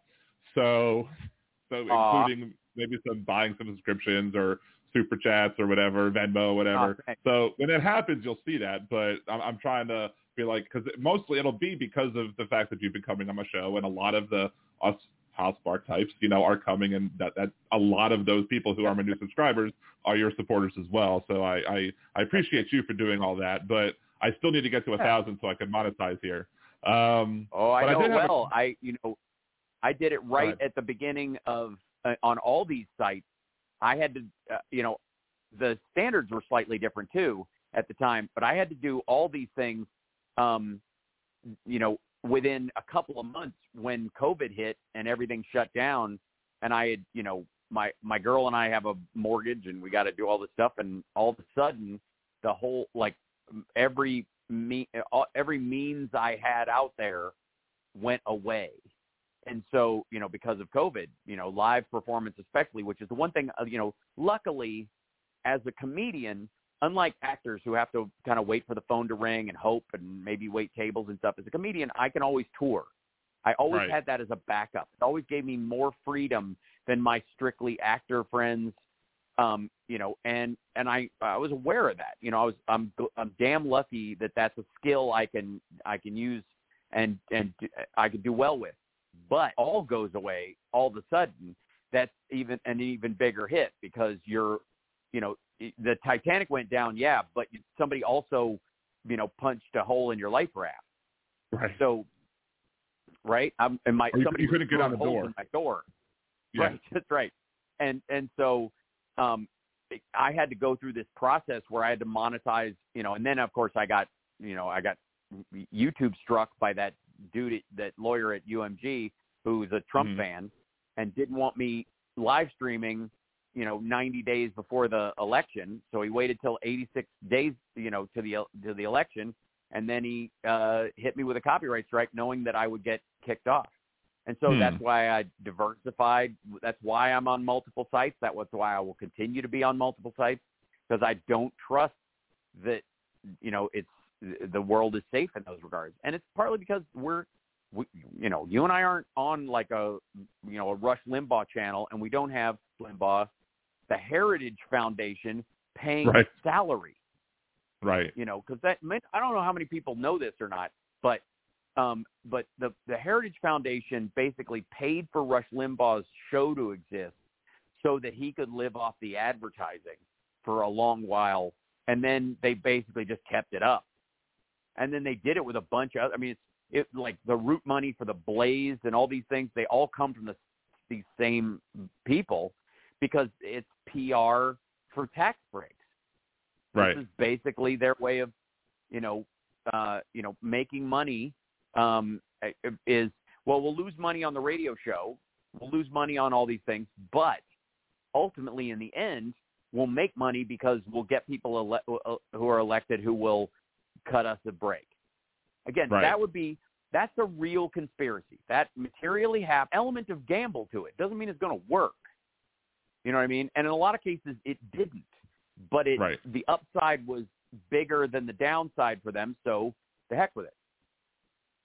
Now, one question I did have is that when it comes to like when everybody supports you via either your Patreon or Venmo or YouTube subscriptions or super chats or subscriptions on Twitch or like the bits spent on Twitch, like which one benefits you the most? Like which one do you get more of the bucks that are spent? I mean, I think Venmo would probably be the best one, right? Yeah. Venmo's just like any of those other things. That's very direct. And Patreon would be the next one because it's really a minor fee that they put forward. But it's not directly connected to what you're doing, and it's basically a one-time thing. If Patreon had some sort of like super chat aspect of it, where you could sort of pick up, where people could subscribe, but also on top of those subscriptions, they could give you a tip or something like that, and there was an easy way to do it, it would make it, like mechanically better for people. Like as Patreon should do what Buy Me a Coffee did, because Buy Me a Coffee, you get an alert, you can get stream alerts, but Patreon, I don't think you can get stream alerts when anybody subscribes on Patreon. So they should implement that, and that would make Patreon a lot better. I mean, personally, I love the Venmo, but I don't get a notification when I get Venmo'd. At least that's on the podcast. Yeah, you can. It doesn't do it on the air, but you can. Like I get them on my Apple Watch, so that's what lets me know that they've happened. When if I'm not carried away and doing a silly voice and not the tactic on my watch can't snap me out of being fecus for a minute to recognize it. But the direct will always be there, but it's also harder for everybody, and it's not as interactive too. Right. For both them and everybody else. That said, there are different, versions of this that, that everybody kind of, I think it's better to have all of them open for whoever likes, whoever has that as their favorite, outlet. And again, there used to be this big movement where corral everyone, make everybody go to your site. If you're on, push everybody to Facebook. If you want to grow something, push everybody to Instagram. If you want to, whatever, if Twitter's your thing, drive everybody to Twitter. And people just aren't going to leave. And it's social media, so why the hell should they? That POV about how to do it only really benefits the social media companies themselves. You know what I mean? Because they're the ones who are propagating. Like, get everybody from all your sites to come over here and they'll like our features. And they may or may not, but if they don't, you've spent all this time, corralling everybody into this. And what ultimately happens? Maybe 20% of the other sites will come over, but then everybody else won't. And you've got this kind of pittance everywhere else. And I just feel like at some point there's going to be a recognition of a cumulative crowd. Like, he's got across all these venues, and these are real people. He didn't get a bot farm of 3 million fake bot subscribers like Russell Brand or even early TYT that builds this kind of illusion of support that a lot of them buy into, and I just don't buy. I would rather have a smaller crowd of real people and a real interaction and feel like I'm making a real impact than have just like, Kardashian-like puff numbers right. that, I agree might, with that totally. might be impressive to, the dumber agents, managers, and producers out there. But if they're suckers for that, the rest of the cast of whatever you get cast in will be full of like fake bot things too. And then the movie or TV show you're in with them will be a flop. Porters are fake. Right. That's true. Yeah. So that's my logic. That's to the supporting of you thing, though. I did want to go because I was thinking about like I'm on the Hell's Angels level at YouTube, but I was thinking about dropping to the jalapeno level and going to maybe throwing into the Patreon if that would be better for you. It's yes. Okay. I mean, the Patreon. That's a thing that grows kind of on its own, and I have to remember to do it because it's kind of isolated from its own thing, but it has more of a live upside to it because people who are on Patreon become, can come to live shows and bring guests and all that kind of stuff. And I do little like meet and greets beforehand and that kind of stuff. And that's a really nice aspect that I don't know quite yet how to port over to like YouTube memberships and Twitch subscribers. I wish I wish there was a way to do it. Like maybe just it would. That's when you realize why some of these people who run these kind of shows have a team of people at one point. I'm just not there yet. It's just not financially logical for me to start hiring an assistant to work with in producing stuff. And there's going to be a point where I've got to bite into, what, my sort of managerial money that just, makes the show possible to get some growth. I'm going to at some point have to do the, spend money to make money thing beyond technological stuff and content and services like the different, services that I use that I stream through, like Restream and others and the sites that I use that like Streamlabs and others that I use to make the experience better. At some point, team-wise, I'm going to have to expand that out, as I continue to grow, because that's the point. But up until that point, it's going to be right up until it's going to be one of those like, oh, do I do it yet? Right. I had that thought with my Twitch stream because I Twitch as Nerdy Dan, I got to affiliate, and I have like a couple of the Prime subs, which is awesome, and other people who are not Prime subs, which is also cool too. But the Prime free sub thing is amazing. But where was I going with this? I have no freaking clue. I just lost my train of thought. Getting those people aren't going to move anywhere else, and it's a long step before you can take it up a notch to the next level of it. And I have to. I was thinking about like whether or not I wanted to pull the trigger on getting like a paid, layover thing for that, and I was like, no. And then I was like, let's build it up a little more before I get to that level. So. Oh well, you mean as far as like the on OBS or something?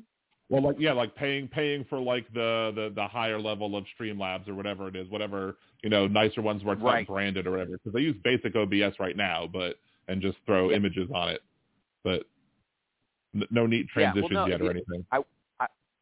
I will say that there are before you're getting hyper personal ones, there are quite a few really cool looking, especially now, free versions of stuff that quality wise look pretty great that I would just jump at. Find one that color scheme that you like and can stand, that has transitions and all that kind of stuff. And there's going to be a free one everywhere. There just are. And so once, then you can go, okay, I like the look of this. When I get my own made or when I up the level one thing, I know what the color scheme will be or what it won't be. That kind of stuff. So that's like, I'm a big believer in constant incremental progress in these situations. So you got to know that it doesn't matter to me if it's perfect. I will go around and make fun of, the perfect enemy, the good folks, if I'm not willing to make little hiccups. And if you look at over the last couple of years, especially, people know I have, incrementally improved on everything that I'm doing as best I can, and making new backgrounds in Photoshop on my own and putting that extra time in, and, the little tip cup and those kind of things. I will just, add those things as I can as I go along. And then, if I've ever overdone it, I can dial it back. Right. Well, as I said, I think earlier on your show today, all good change comes incrementally. So. Yeah, exactly. So. I mean, true holistic growth is incremental. I mean, like, who beats their kid for not walking the minute they come out of the womb? What kind of an idiot screams at their child, my kid needs to learn to read, so in third grade I'm going to hold his feet to the fire. Like, who talks like that? Right? Yeah, that's crazy. It's the same kind of right-wing crap you hear from people who are like, we need, these people on welfare don't work. We need to, forced work, make them do a government task, even though they're disabled, right? That kind of stuff. It's the same mentality. It's just from an allegedly different political perspective. It's the the hard left and the hard right. There's a lot of horseshoe overlap. And the truth is, it's, for most of these people, it's a power trip. And it's not based on any kind of reality. None. And like I said, anything you're going to change that's going to last, you did it incrementally, and it became your culture. You made a cultural change in yourself as you made the material change, and that's what made it stick. Nobody has ever been on a diet that worked because they signed a piece of legislation that forced them to only eat so much. Right. So it's goofy. Yeah, a couple quick things I want to do before you if you want to leave at the hour, that's again, that's cool. Yes, my girlfriend has brought dinner, and she's sitting upstairs with dinner already. So, okay. But yes, please, let's finish this out at the very least. A couple of weeks ago, I think you had said something that I was like I think you said you questioned why attempted murder is punished less than regular murder, and I've been saying that for years now. Why punish somebody? Why reward somebody for being a bad shot? There's that. I wanted to say that. It's a great argument. Yeah. It's one of the weirder things about that. It's just like, right. So the idea is that if you murdered somebody, you might murder another somebody. Okay. Right. But if you tried to murder somebody, you might really try to murder somebody because you failed. Like, what? Right. I don't know where one is sort of okay. Right. Yeah. Bizarre. Again, especially if it's a difference between we don't think you were trying to kill somebody, but you almost killed somebody. Like, right. Near manslaughter. That's arguably what I would call a DUI. A DUI is you might have killed somebody, dummy. Right. Reckless endangerment, right? Those kind of things. Contributing to the delinquency of a minor. You know what I mean? It's not the same. It's not quite the same thing as being a full-blown pedophile, but right. If you're trying to date a 14-year-old and you fail because they reject you, that doesn't mean you're any better of a person than if you succeeded. Right. Right. If you try to get a kid drunk, I'm going to assume that wasn't where it was going to stop. Right. Exactly. So other two things. YouTube will show lots of things like that are related to things of your interest, and sometimes it fails. But I saw where years back, I guess you had done some performance on a TV show with Dennis DeYoung and got to sing some stick songs with him. That was just pretty awesome. I was totally jealous of that. Oh yeah, I did get to see. We sang "Lady" and "Come Sail Away," and on "Come Sail Away" I sang the High Line. Yeah, I was impressed with that. Maybe one of these days I can come out and do a song with you with Nerd Halen. I'm for it. Cool. The other thing is I saw the comedy where you did the kind of stream of consciousness thing with the comedy that was aired a few weeks back. I got to see that, and my Flapper show. I also found out that I recently found out that I was 10% Scottish. So since I started doing that, I also started doing a Scottish accent because now it's not appropriate. And you could totally do it if you find out that you've got that much in it. you can use whatever accent where you find out you're from. So if you find out that I've got both German and French too because of the Celtic line. Right. And so if at some point if I just want to be a complete smelly pig, I can. You know, if I want to be a nasty frog, I'm going to be that. And you just have to deal with it because I wouldn't be alive if there wasn't someone in my background that went, "Hey, we want to go upstairs." So nice. But yeah, then like earlier show you were talking about the advancements in technology when it comes to like sex toys and robotics or whatever. I was so waiting at the end of the show for you to go like, they can take our lands, but they'll never take our sex robots. Right, our sex dolls. Yeah. I try not to mix themes too much because it can be non sequitur-ish. But I will say that there will be, get used to the idea, and this will be very upsetting to the Mike Pillows of the world. It will be person at some point, and then many people, that are born from the copulation between a human being and a sex doll, a sex robot of some sort, meaning that instead of having a human surrogate, there will be robot surrogacy. And because of that possibility, there will also be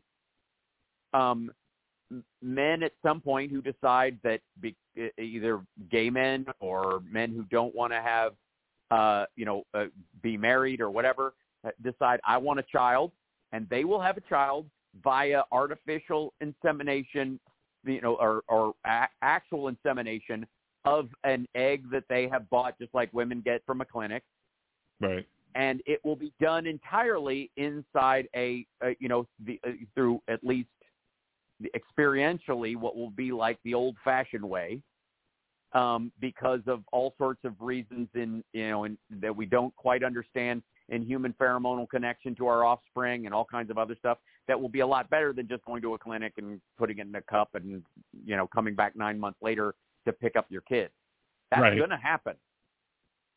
It might be the way they do it on deep space endeavors to keep sanity and jealousy from wrecking the mission. Right. So it's going to happen. Get used to the idea. There's a dude who's married. It's a wonderful thing. It is a wonderful thing. I'm a fan, and not just because I'm named after a computer. But nice. We have not. People don't even know how weird this world is going to get. Human beings are we have a lot of emotional, mental, and physical options we can be okay with that other animals can't or won't. And that's going to extend into our experience in a whole lot of very strange ways over the course of the next millennia. Understand this.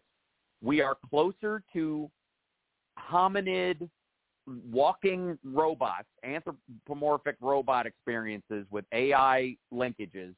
We are closer to those walking amongst us than we are in the time scale to the introduction of the cell phone, say the smartphone. We are less than 20 years away from this in a huge way. I mean, you having a robot friend, we're that close. And the fact that people are acting right now like they know how stuff is gonna work is just hilarious to me. Like, right. Wait till people start figuring out, like, when you start walking around with Apple glasses on, and the first time you meet somebody and you talk to them that you've only met online, and you look at them as their avatar in your Apple glasses until such time as they're okay with you seeing what they really look like. The amount of like catfishing stories about augmented reality is going to be hilarious. Like, and you could you could build like cyborg kids and keep them in your basement, right? Like lab rats. Yes, right. That's exactly right. Although those kids have real personalities and stuff, and we won't be there yet. Russell Brand did, stuff about that, like Google engineer who thought that their AI was sentient and all this stuff. It isn't. Right. You're welcome. Anyway, so thank you so much for calling it again. Do you want to do it again in 2 weeks, or do you want to wait till next month? Well, 2 weeks? Yeah, no, we can do it again. Yeah. Okay. And we'll try and it's on our regular kind of Wednesday arc. That's totally cool. And again, even if just to apologize for the one time I blitzed because I literally fell asleep waiting to call you because of the crazy 48 hours I had where I'm like, okay, I'm standing up would be a mistake right now because I might end up cadavering myself into a cabinet. So yeah. The first thing I said on my podcast when I was like, okay, maybe Hal's not showing up, is he probably fell asleep because he was super busy today. So I was right. So there you go. You were right on the money. So apologies all around, and I'm glad I could make it. It was a good conversation, and I appreciate your conspiratorial lunatic caller earlier, who I'm certain thinks he's speaking reasonably. Right. And I assure you, and him, if he's still listening, that he is not. He has drank a shit ton of Kool-Aid that instead of one big gulp, he's had it dribbled into his cranium over the course of a couple of decades. And it's completely forgivable that he got lulled into this lunacy, but that is precisely what it is. I'm sorry to tell everybody that life is extraordinarily normal. Yes. A lot of the problems we have are natural, social, and fixable. It's like there is no Pentaveret or Illuminati. If there was, I would know because I'm a Freemason. It doesn't exist. You like there are a lot of people trying to do a lot of good, and there's a few people trying to do some bad, but they're not working together. Most of the time, they're trying to strangle each other because they think the world is Darwinistic and a zero-sum game. So You have nothing to fear, even fear itself. They're in lesson. So go enjoy your dinner. Don't want to keep you from your better half too much, and I will talk to you in 2 weeks. Anything else you want to plug before we leave? Besides Sparklers? Yeah, and hopefully, at some point, Liberal Dan, where are you located? New Orleans. New Orleans. Okay, yes. So eventually, we'll get down to New Orleans with that. The first thing that I'll do in New Orleans probably will be a Nerd Halen gig. So I will let you know when we're headed your direction. Awesome. Sounds good. Peace. All right. Peace. Have a good one. Okay, bye. Bye. All right. Again, that was Hal Sparks, InfotainmentWars.com. I'm sure most of you know that already, but again, appreciate having him on the show. We're going to take a quick break. We'll come back afterwards, and we'll do Words of Redneck Wisdom and some other clips that I got from past couple days where I pissed off some conservatives. I can take your calls as well. If your sparkler keeps on, I'll try and show you what else I do to make this show good. Anyway, be back in a few minutes. This is Liberal Dan Radio. Off to my left. That's right.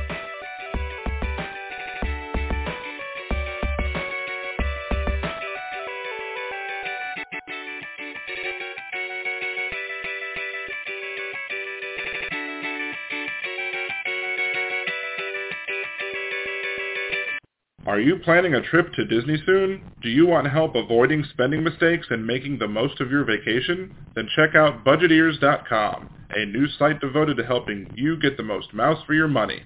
What kind of tickets should you get? Is the dining plan a good deal for you?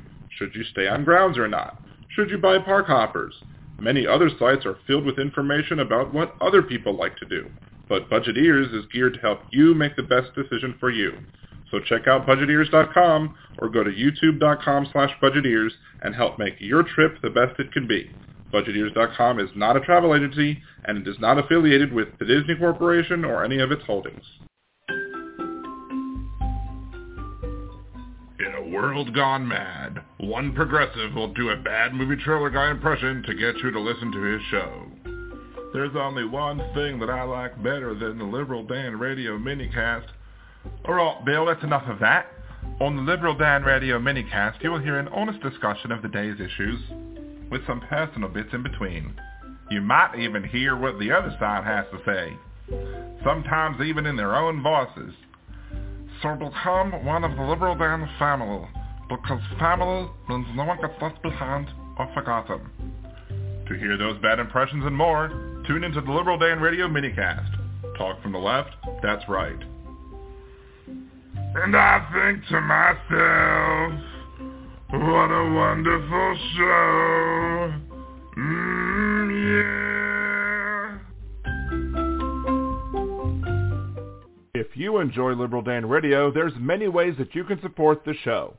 You can subscribe to the YouTube channel. You can like me on Facebook or follow me on Twitter or TikTok. And you can become a Liberal Dan Patreon. For as little as $3 a month, you can get a shout-out. Higher levels get the opportunity to vote on what I do next on the podcast, the minicast, or on YouTube.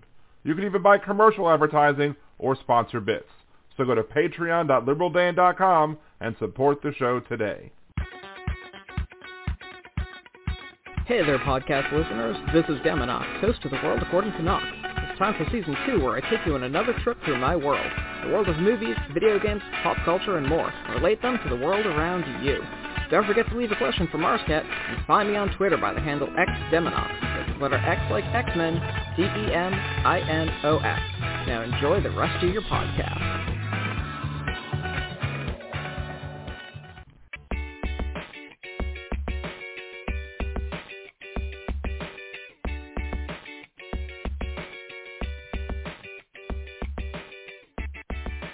And we're back with more Liberal Dan Radio. Talk from the left, that's right. Again, as we said, you support the show. Subscribe to the channel is the best thing you could do. Support the Patreon, patreon.com/LiberalDan or patreon.liberaldan.com. You could shoot me a Venmo. You can buy me a coffee, buymeacoffee.com/LiberalDanRadio, or go to liberaldan.com and click the Buy Me a Cider button. Shouts out to all the people who have contributed stuff today. I'm also going to be...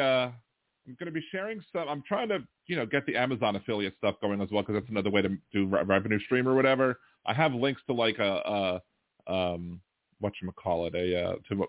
microphone that I use, the camera I use. So I'm trying to think of a way to get some other stuff in there that could be useful to people or whatever, to try and get those sales going. So I need to figure that out. But it's almost like if you're interested in buying something, I guess you can shoot me an email. If you're going to get something off of Amazon, shoot me an email, liberaldanradio@gmail.com, and I can send you that product as an affiliate link. And then when you buy that product, you'll be able to, help the show as well. So that might be a little bit too much of a stretch for asking people to do. But if you want to do it, I'll be more than happy to do it for you. So we're trying to do that. I'm also going to be posting maybe a wish list or whatever on Amazon, because I'm putting together some stuff for my new puppy that's coming in. And if you want to help with that as well, that would be also nice and sweet or whatever. But, you don't have to. Again, not everybody can financially support the show, but subscribing and sharing the channel is the two best things you can do at this point. And again, if once I get to 1,000, I'll likely be able to monetize. And with that, I'll then be able to, I'll go ahead and I'm going to make it rain on Hal's channel. So, yeah, Debbie, like any product, like if you email, like, let's say you wanted to buy a book on Amazon and be like, hey, I want to buy this book. Send me the link to the book. I'll respond to you with a link to the book with my affiliate link attached, and then you can go ahead and buy that. And I think anything else you buy at that point will also be credited to me or whatever. I don't know.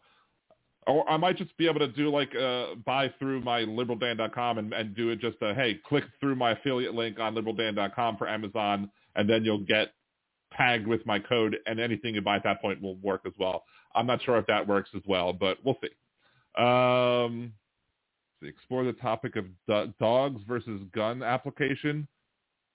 Yeah, I do need to do that. I do need to look into that further, because we discussed that a little bit last week. I do want to go reach out to my family friend's boyfriend, one of the friends of our family who we're friends with. One of the people in the family is dating somebody who works at a gun store, and I would love to be able to compare what it would take for me to apply for and get a any sort of gun, be a handgun or a rifle or whatever, and compare that to the difficulty I had trying to adopt a pet via one particular way. And also to see if spending money makes it quicker. Like, for example, the dog that I am getting, Blanche, right there, she, I'm spending more money than I would have had to at a shelter to get her, but I'm also dealing with less hassle and stress because of that. Yeah, Doc, I think I did know that, but we'll see. I'll see about getting the link up there. I might put it on. But if you go to, if you want to buy anything off of Amazon, go to this podcast video or any of the podcast videos. Click on the link to the either the camera or the microphone that I use, and then that will probably trigger anything else you buy. I'll get credit for as well. So there's that opportunity too. So you don't even have to email me. You can just click the link on this video or any other video where I've plugged Amazon. Anyway, let's go ahead, and there's a bunch of stuff to talk about. There's this thing going on in New Orleans. And I say New Orleans because it's supposedly a Louisiana thing, but the conservative station that I listen to is kind of pushing it. And their commercial says, like, big cities like New Orleans can counter legitimate votes in other areas of the state, kind of implying that votes from New Orleans are not legitimate because, they're liberal or blue or whatever, and as such, they don't count as much or shouldn't according to the conservatives. And what they're trying to do is they're saying that New Orleans has, if you take the adult population of New Orleans, like everybody who's 18 or above, and then you look at the number of registered voters in the city of New Orleans, that figure is about 85 to 90%. They say 90. My math says 85%. And apparently the average nationwide is like 67%. So New Orleans is maybe 18 to 23% higher than the average, which averages you can have higher or lower. But also, if you look at our parish next door, Jefferson Parish is like 81%. So it's also rather high, but they're only picking on New Orleans. So, and one of the things I asked as a question was this on that? I don't know if this one's on that one or not. But one of the things that I asked as a question, and some of these audio clips that I'm going to play, including Words of Redneck Wisdom, are dealing with that, and some of them might not. But just so you know, I opposed these people were in another parish just kind of doing a test of this in Ascension Parish, and one of the things that they complained about was that 6 voters listed as their address that they're living at as a UPS store. So, for example, they put it like a P.O. box at the UPS store as their address, or however the UPS store does it. And so they question, like, that can't be legitimate in their minds because they can't imagine why somebody who is a legitimate voter would be using a UPS store. And I immediately thought of 2 things that those people could be doing. One of them being, let's say you're a traveling nurse or some other form of traveling worker, but nurse seems to fit the bill. And let's say you plan on traveling over the course of a year, and you're not going to stay in New Orleans or whatever parish they were in. So does it make sense to pay rent over that year if you're not going to be living here? No. It probably makes more sense to take some of your belongings, throw it into storage, and then take what you need to go do your traveling nursing for a year and then come back. But you still want to retain, you still want to be able to get your mail, right? So you set yourself up at the UPS store. But the other option that I thought of was the fact that what if somebody's homeless? If I was homeless and I wanted to maintain a mailing address, I would maybe use a P.O. box at a UPS store or something. And I would use the UPS store maybe to get my mail, and maybe I would put my registration there. I mean, maybe I would put my registration at a friend's house or another family member's house. I don't know. But it's just another possibility that they don't want to think about. So I basically said, do these people believe that? And I put this poll up on Twitter. Not that many people responded to it. I think Jolie did. Shouts out to Jolie for doing that. But basically said, should homeless people get to vote or be able to cast a ballot? Yes or no? And I caused some fighting amongst the conservatives. But we're going to play the words of Redneck Wisdom first, and then we're going to play some of the other clips as well, which may or may not be on the homeless topic because I think some of them are, but some of them aren't. So let's play Words of Redneck Wisdom first, and then we'll go on from there.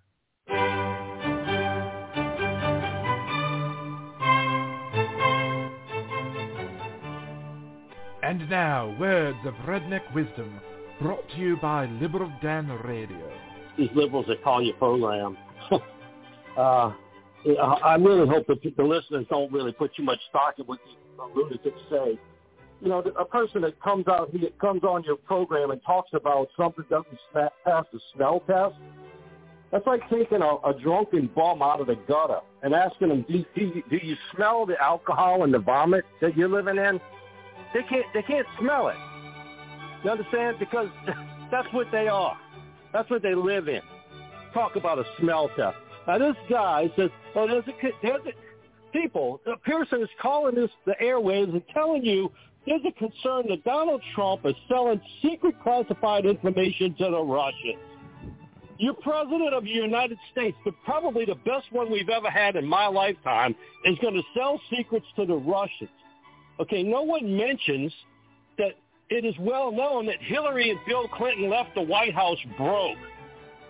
She runs a private server with classified information on it that she's not the president. She can't classify and declassify. See, Donald Trump could.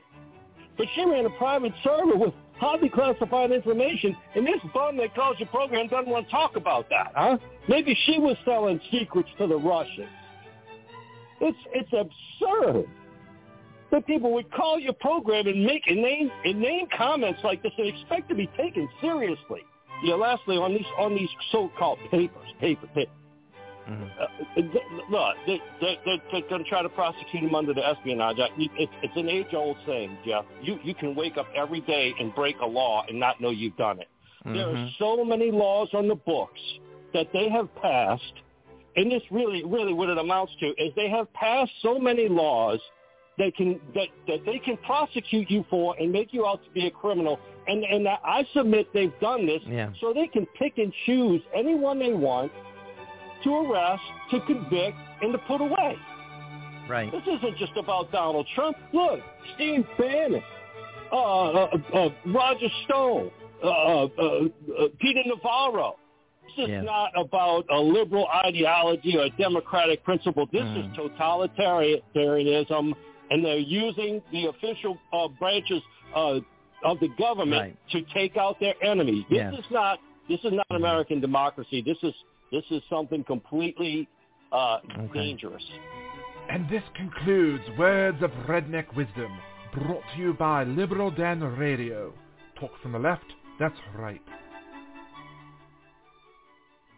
And there you go. Yes, I was talking a little bit. What didn't pass the smell test was the thing about the whole trying to, only weed out the supposedly suspicious voter registrations in the city of New Orleans. That didn't pass the smell test to me, especially because, I kind of view it as the boy who cried wolf, in that, they lie. Unfortunately, when conservatives hear the story, many conservatives hear the story of the boy who cried wolf. The moral of that story that they get is not don't lie because people will stop believing you. It's well, maybe I should continue to listening to this person who is lying because of the fact that they might tell the truth the next time, which is why they continue to talk about that. And Agolf Twitler stole a little bit of my thunder there in the chat, in that I agree that there are too many laws. I said that to the other caller who called in earlier in the show. There are too many laws. We should reduce the amount of laws that we have. I'm fine with that. Now, not randomly. There are laws that are good and that need to be there, and laws that are bad that don't need to be there. But the biggest difference, one of the biggest differences, I should say, between what happened with Hillary Clinton and what happened with Donald Trump, one of them is the fact that Hillary Clinton's information was on a server that was secure, as opposed to in boxes at Mar-a-Lago. Two different things. But when Hillary Clinton, even if she did mishandle the information, when she did it, it would have only been a misdemeanor and maybe as such not worth the time of the FBI to go into all that, especially if there's no evidence of any harm with the server. Donald Trump, on the other hand, he's the one that made it a felony with 5 years punishment for, I guess, each count of mishandling of classified information. And I'm assuming if you were somebody who was a prosecutor and trying to nail somebody to the wall, that each document that you mishandled would be an additional count. So you could lock somebody up for life for mishandling multiple documents, especially if those documents turn up to be, have been shared with other people who should not have been shared to. So there's that. So that's my words of redneck wisdom. I hadn't made one of those in a while, and when I heard this guy calling, I was like, I got to use this guy because it's amazing. So got Matthew and Metairie, a guy that calls into the show regularly. Let's play his first. Yesterday, Dan gave away the game, and I'd like to thank him for that. He mentioned election deniers, and it's like, why did he bring that up? It suddenly occurred to me. He has been under the impression that there's actually a majority of support for his ideas, and there is. If we prove that the 2020 election was stolen, I think the proof is there. It's not. It means that, well, no, his ideas are not in the majority. People really aren't with him on the majority of his opinions. They are. And that, in fact... Okay, I guess that's the end of it. I kind of ended that one kind of weirdly. But, yeah, again, I brought up election deniers because, to me, the people who are behind the removing of the registered voters who they feel are not legitimate in the city of New Orleans, to me, those are probably the same people who are election deniers. And also, I also talked about, the threat. Another thing that I was talking about was the threat of the GOP. Because there was another guest that this person regularly has on, a guy called Chad Rogers. If you want to look at his website, it's thedeadpelican.com. It's like, what's the name of that other site that's a larger site that I forget. It's not Breitbart. It's one of the other kind of conservative sites that kind of just lists articles like all over the place in a very messed up way. I forget. I'll remember it like 5 minutes after the show ends. Anyway, he was saying, why are all these liberals, talking about the threat of the GOP, the threat of MAGA, when they control the federal government? And I was like, well, yeah, we may have a slim majority in the House because we have two independents that caucus with us and the vice presidents, and we might have a slim majority in the House. But when we're talking about the threat of MAGA folks, we're not just talking about that. We're talking about the threat at state level. We're talking about the threats of insurrection. And we're talking about the threats of trying to kick people off the voter rolls to give liberals even more of a weakened say than they already have in the electoral process, especially in red states that are trying to diminish the say of Democrats therein. So, yeah, that's why I brought up the people who are election deniers, because the election deniers, to me, are the people that are causing these problems. They think that there was this big fraud, or they'll say that there's a big fraud. Because I'm pretty certain that a large chunk of the people at the higher up stage know that there wasn't a fraud. They just know that they can lie about it, and enough of Donald Trump's poorly educated will be like, that's right, there was a fraud. It had to be. No one's going to vote for Joe Biden when he campaigns from the bunker. Anyway, so I brought up my point to Jeff with all this, with my problems with the not passing the smell test, and I brought it up with also the issue with the fact that, these people can't consider the fact that maybe homeless people should still be able to vote, and they should be listing as an address a legitimate place like a UPS store, because if they put their address as their old address and people try and look and they're not there, well, they're going to get kicked off the rolls. So this is where the infighting took place, and this was amazing. Good morning. Hey, Jeff. I agree with you 99% of the time, but I have to say, the liberal Dan got you to admit homeless people should vote. I don't know where you're coming from, but that's a Democratic strategy. For one thing, municipalities have no idea how many homeless people there are in the country. So we're going to start letting them vote. Liberal Dan backed you into saying that should, and this is not about you. I said to him, I don't think homeless people are worried about voting. I mean, they're worried about where they're going to get their next meal. I mean, most of them really have mental illness that they're dealing with. And you did say they should have the right to vote. Well, if they're not homeless anymore, Liberal Dan, you're a phony, dude. Why don't you take some homeless people in and rehabilitate them? You're such a good liberal. Why don't you take them in, feed them? All right, let me ask you this, Bernard. Let's say a person living in a house in New Orleans can't keep up with this Biden administration, is forced out of their house, can't pay the rent anymore, has to go out on the street. But that person has been voting for years.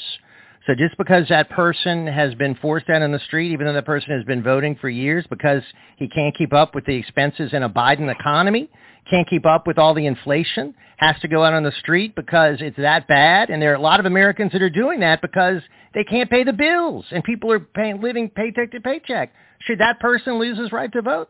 Yes. You're taking the liberal point of view once again. Somebody has to pull themselves up. The person should lose their right to vote because they can't pay the bills? Time, yes, they should, Jeff. You're taking the liberal point of view, my man. The liberal point of view? No, I'm pointing out that people are losing their homestead because of the Biden economy. Let me get Michelle in on this. They lose it because they go crazy. Okay. All right. Just let me finish. Well, come back to you. I'm going to come back to you. I want to get Michelle in, and then I'll come back to you. Go ahead, Michelle. Yeah, and I get what you're saying, Bernard, but it's also called a human rights issue. They're not criminals. I mean, some of them are, but you're talking about, so you're basically going to say then our veterans that happen to be homeless, you should take away their right to vote when they actually fought for this country? Yeah. That would be not horrible. Taking away their right Hell to no. vote. We should never take their right to vote away. I'm sorry? We should never take the right of our veterans, the right to vote away. They sacrificed everything for our country. An election where they don't have a domicile, they should not be able to vote. It's too easy to cheat now, Jeff. Mm-hmm. And this is just another ploy for them to find another way that they can cheat. All this, I feel so sorry. Liberal Dan, take a homeless person in, you hypocrite. Well, This week's Hypocrite of the Week is Liberal Dan for not bringing in homeless people into his house, but thinking they should be able to vote. Yeah. I mean, this dude's saying the quiet part out loud, but it's great that, they were infighting, that they were in oh, you're a liberal, Jeff. You're taking the liberal point of view because you think that homeless people should be able to vote and that you should have to have a domicile to be able to cast a ballot.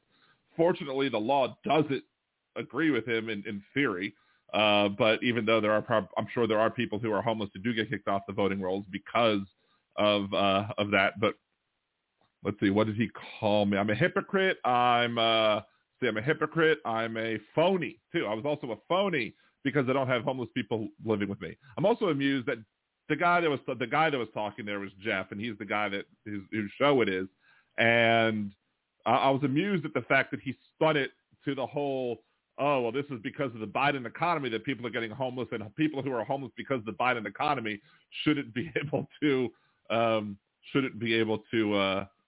lose their ability to vote, especially if they're veterans. And this dude went all in and if they're veterans and they don't have a place to live, they shouldn't be able to vote. And I'm like, but this isn't person's idea. I've heard the idea, there are people who still think that you should own land, have to be a landowner, not just a renter, but a landowner to be able to cast a ballot. There are some people who think that the more acreage you own should give you more say in elections, like some sort of sick, twisted form of a meritocracy that only judges you by merit based off of how much property you can afford, that sort of thing. these people are out there, and it's scary. And I mean, and this Jeff, look, I've known Jeff for a very long time. I've known him since before 2004. As I ran for Congress in 2004, and even though he is a Republican, he was very helpful. He was one of the few people that actually helped me when I ran for Congress. So that's why, even though we kind of butt heads on a lot of things, that I'm not necessarily as apt to toss him aside, even though he is very MAGA. I mean, he is very, very conservative, but sometimes he'll make sense, like believing that somebody who's homeless should still be able to cast a ballot.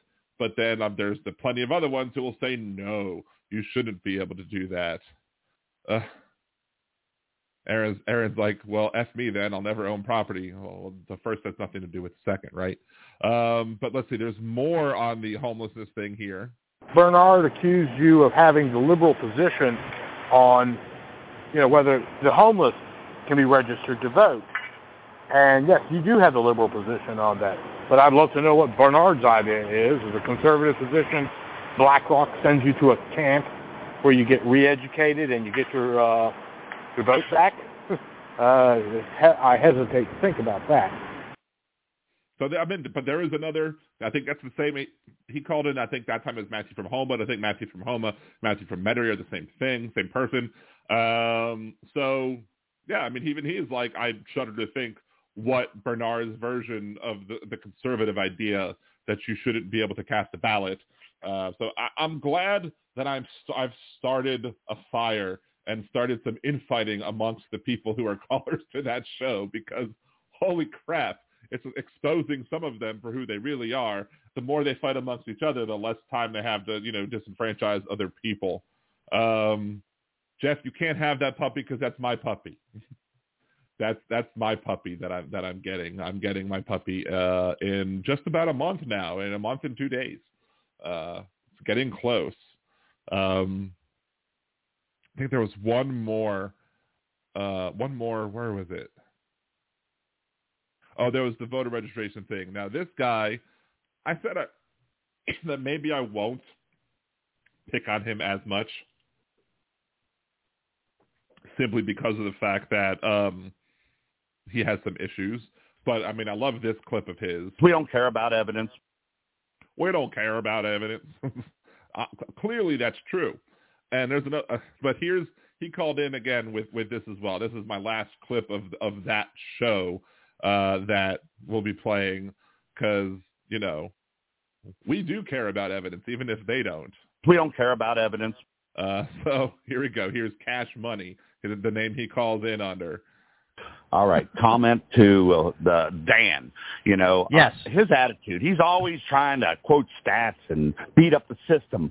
We're talking about elections. We all know there's more than 100,000 non-voters on the rolls throughout the country. It's not just down there in New Orleans. Let's shut down the country mid-October and for a week and re-register every single legal American voter in America. Re-register. Don't tell me we can't. We can do anything we want. We don't need time. And your regular patron, your caller, who calls in all Mondays, I'm blanking. Chad Rogers, our ringside all-star Chad. He rubs me wrong. I feel like he's trying to slightly beat up on Trump to say that he didn't have enough stamina to defend against all the options that are out there. And he shouldn't have. The documents are evidence against the treasonous pigs. He took evidence. He's allowed to have that evidence. He knew exactly what he was keeping, and he needs that for his future cases against the FBI, against the Clintons, against people. We need to re-register every voter. We need to hear what we actually think. We need our intentions to deliver, and we don't need time to continually happening. 20 months in, we're gonna withstand this for 28 more months? No. This needs to end today. This needs to end this year. We need to do something as a people immediately, as one, together. I don't care how, but we know our attitudes. Everybody in the country is on the same page. All 3,000 plus counties plus parishes, they shut the country down for a week to re-register every voter in America. Don't tell me we can't. We already know there's so many cheats on the board. Something has to be done now. And Jesse, I appreciate your passion, son. You keep preaching to us. That's all I got, Jeff. Yeah. Everybody's on board with that. If everybody was on board with it, they'd do it. But most people aren't on board with that because that's a ridiculous idea to force everybody to re-register. Yeah, that's not going to work. But, this is the same guy that wants to seize Facebook when you lock up Zuckerberg for treason, and he thinks Zuckerberg should be shot or something because that's what he believes, and that's not what I believe. Anybody on YouTube who thinks I'm exposing violence, I'm just saying what other people want. I don't have the big satire thing that Hal has. But, yeah, I'm always trying to quote stats. That gave me a good chuckle. Yes. How dare I look at numbers and figures and try and use logic and reason to try and determine what I'm talking about? No, I care about the evidence, apparently. I'm just frankly surprised that he didn't use don't tell me we can't do it. We're Americans, not Americans. Surprised he didn't give that line, although I've used that line before sometimes against conservatives when conservatives are like, we can't do that. Yes, we can. We're Americans, not Americans. So it's hysterical. Anyway, let me go ahead. I do want to reshare the GoFundMe link. Again, this GoFundMe link, a friend of mine, their child is getting abused from the domiciliary parent. Ignore the fact I'm trying to avoid the genders of everybody because I want it to be less obvious as to who it is, just in case if anybody's listening. They think they went ahead and took a loan out to get the legal process started, but they don't have the money to pay off that loan. They're just desperate to be able to protect their child from the abusive parent who is the current domiciliary parent, even though they share custody. So that's why I'm kind of pushing this. But more, I think above and beyond, I think I want to push this, at least in the short term, more than the other stuff. Like, yeah, I'd love anybody who's a patron. I love anybody who buys me ciders and who Venmos me and everything, and it's awesome, and I appreciate it muchly. But I also, if you can't donate $5, I understand. If you can donate $5 or more, great, please. But if you can or you can't, just share the link. Make sure that other people see it because other people might want to help too. And enough $5 contributions might get us to where we need to go. I'm about 1/9 of the way at the estimated cost at this point,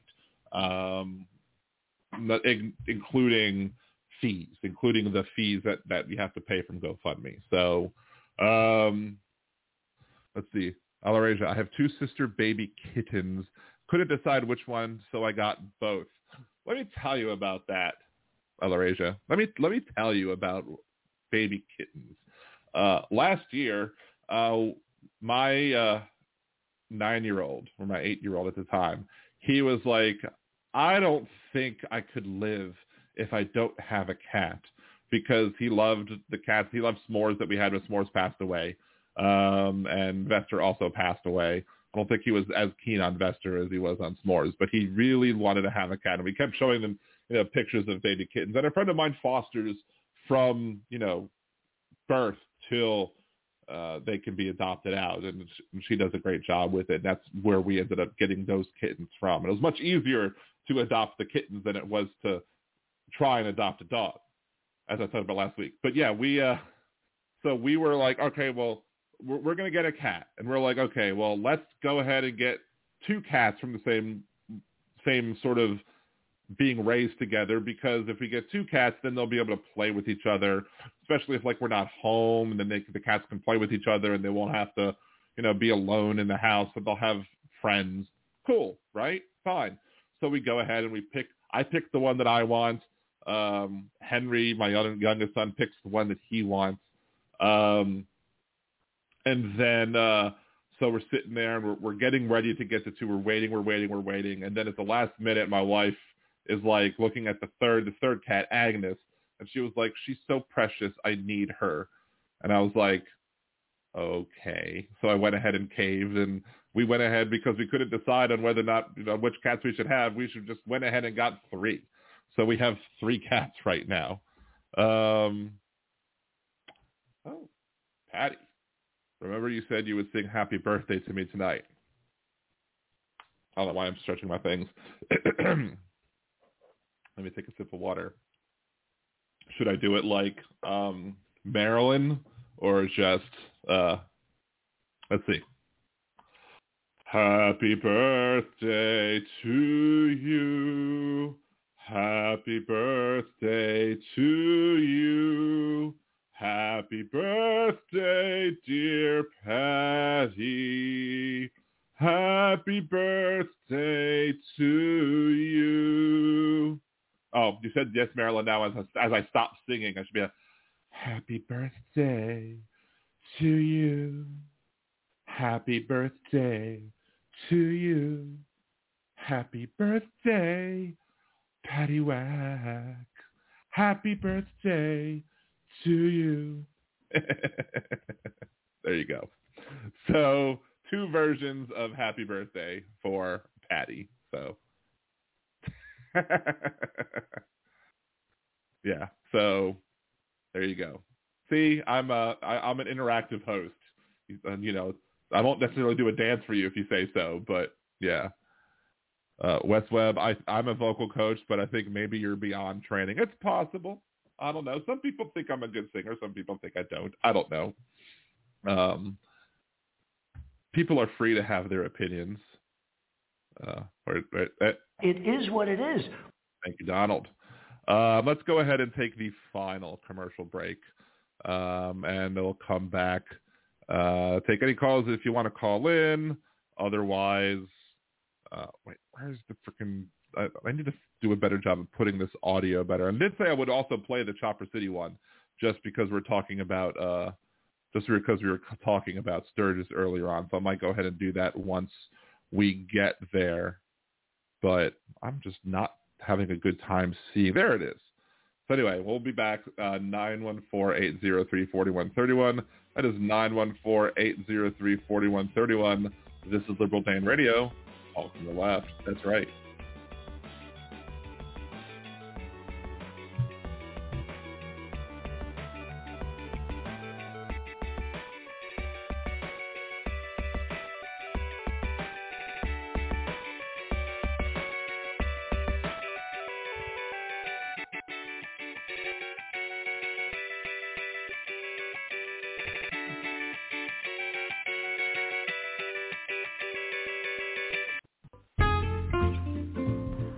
Greetings. This is Nimbus Yosh, host of the Percy Podcast. What is the Percy Podcast? Well, it's pretty much the smoothest talking host you'll ever hear in your life, talking about all kinds of things. Political things, nerdy things, fun things, not so fun things. Go ahead, give a listen, and follow at the Percy Podcast for more updates and information. Why not sit back and take a listen to one of the best podcasts you'll ever hear, and no one else will.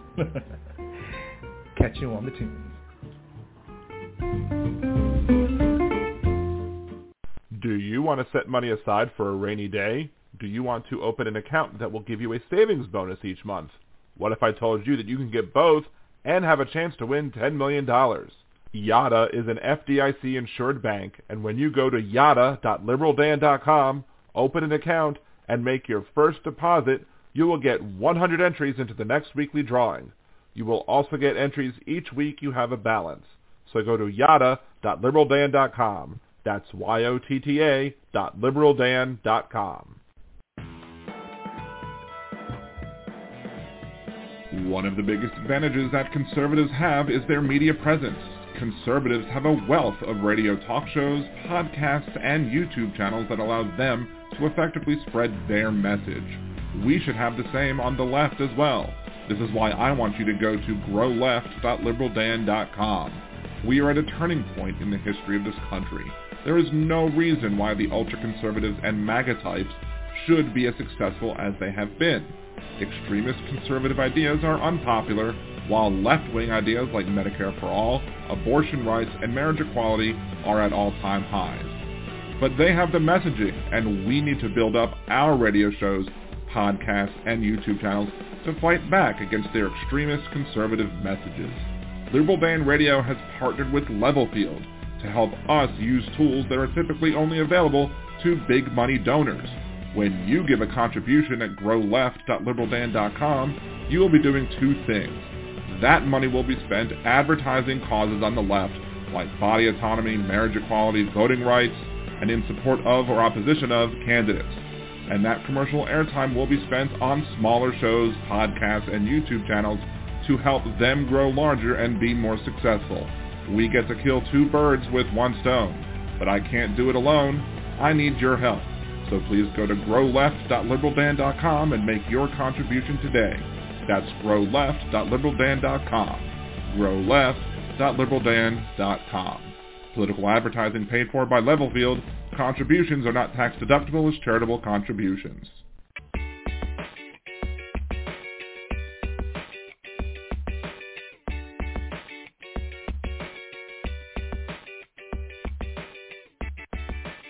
Welcome back to Liberal Dan Radio. Talk from the left, that's right. It's your host, Dan Zimmerman, coming at you from New Orleans, Louisiana.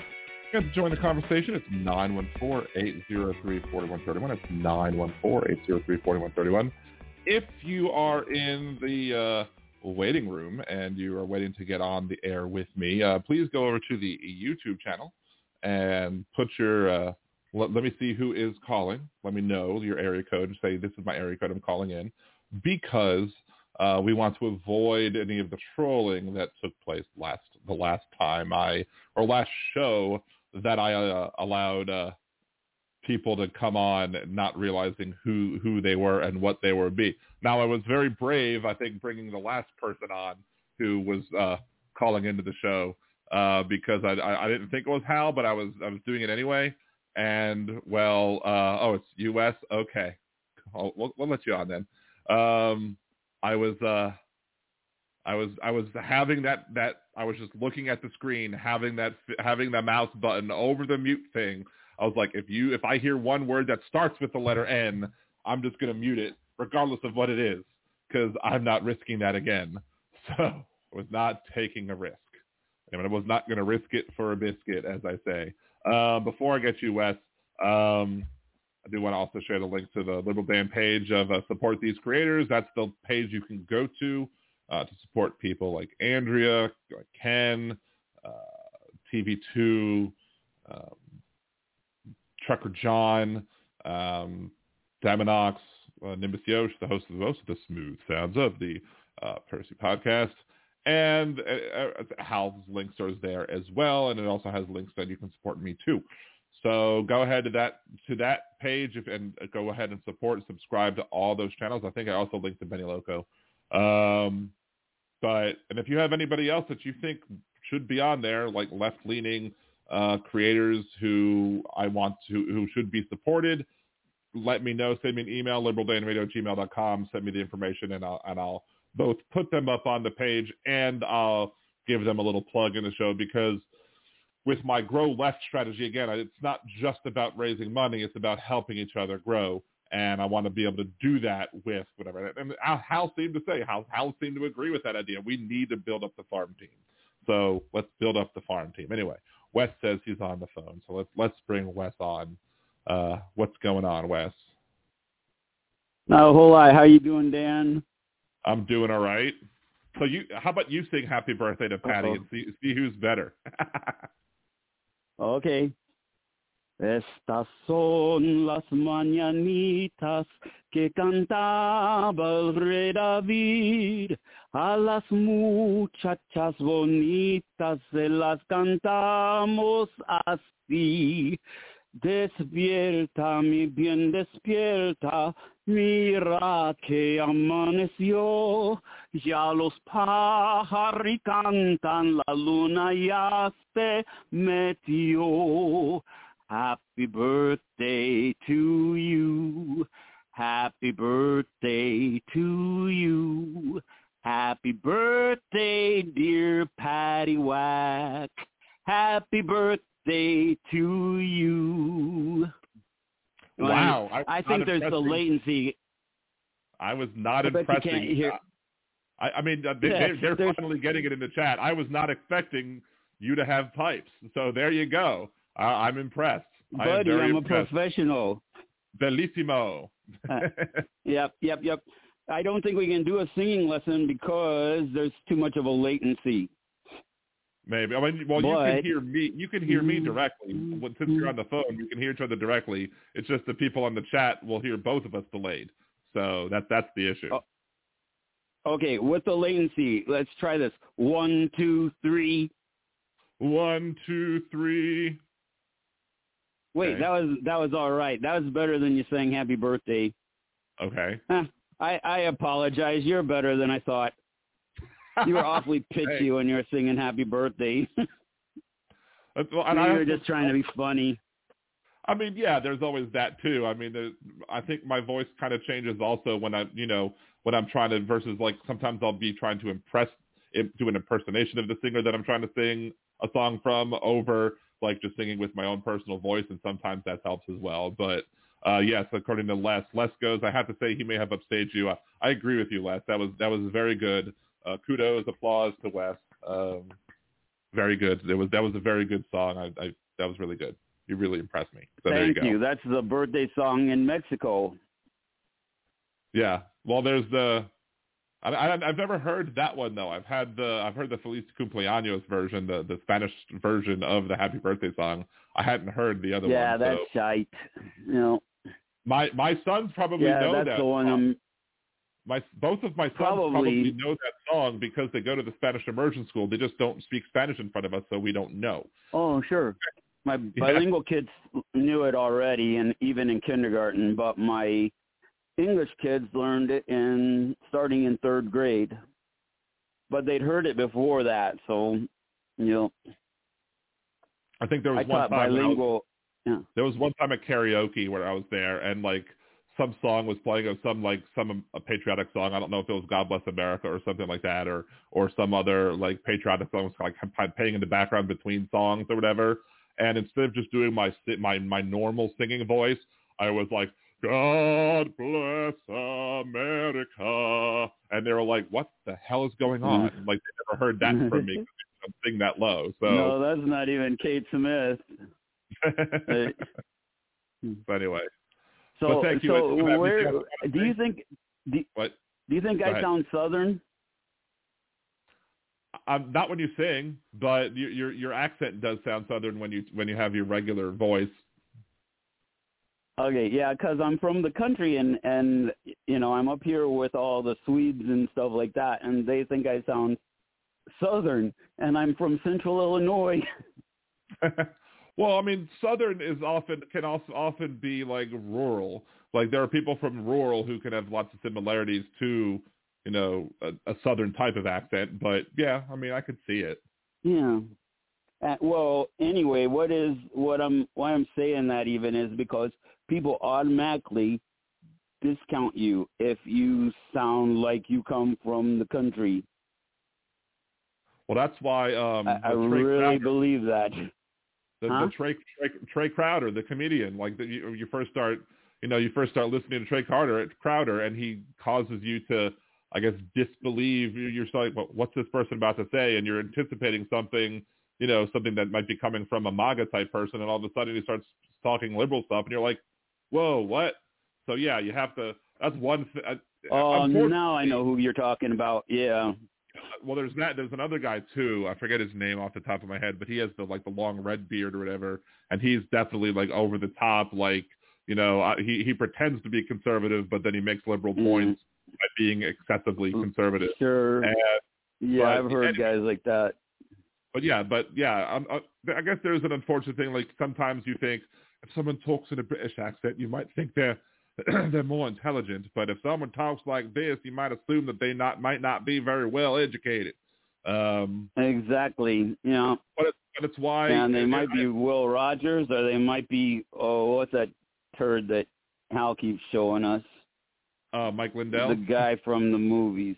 No, the English guy. Oh, Russell Brand. Russell Brand, yeah. Well, that Circlewad. is more of a Cockney type of one, so that doesn't necessarily translate to being well educated. And Cockney people are not necessarily uneducated either. It's just the way they speak. But I haven't done a minicast in a while, but over on Anchor, the anchor.fm, if you go to minicast@liberaldan.com, one of the shows I did, I think I called the show Black Hair Don't Care, and I was talking about how we have unreasonable expectations of black people when they go to interviews and how they can't have natural hair.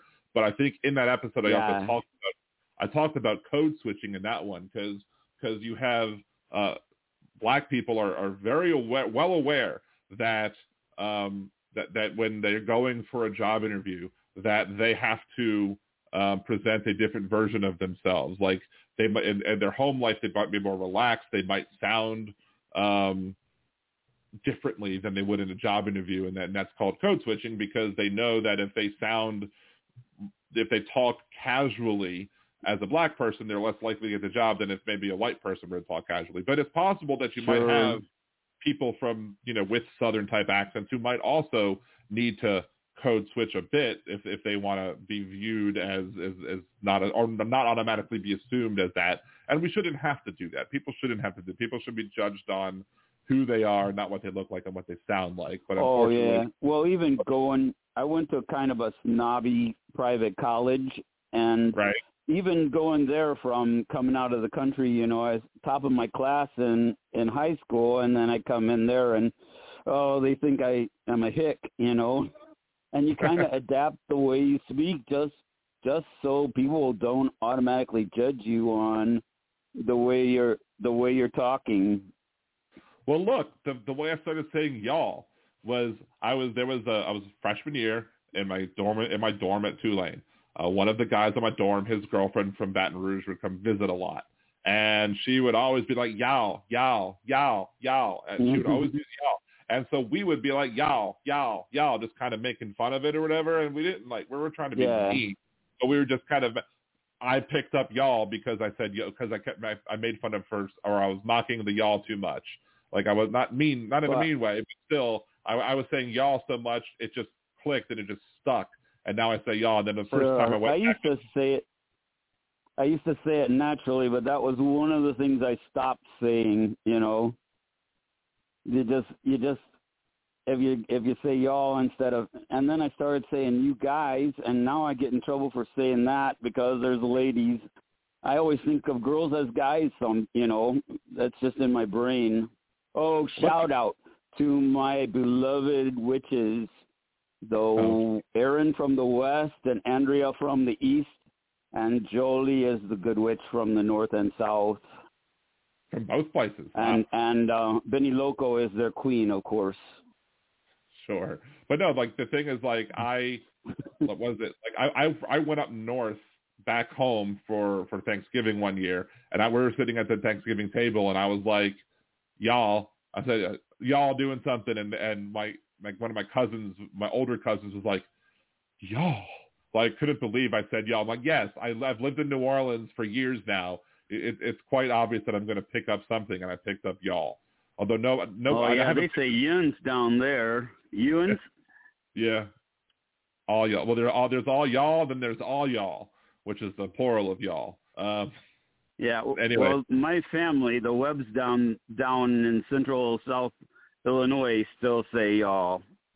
Nice. Anything else you want to pop in before we go? I love you too, Andrea.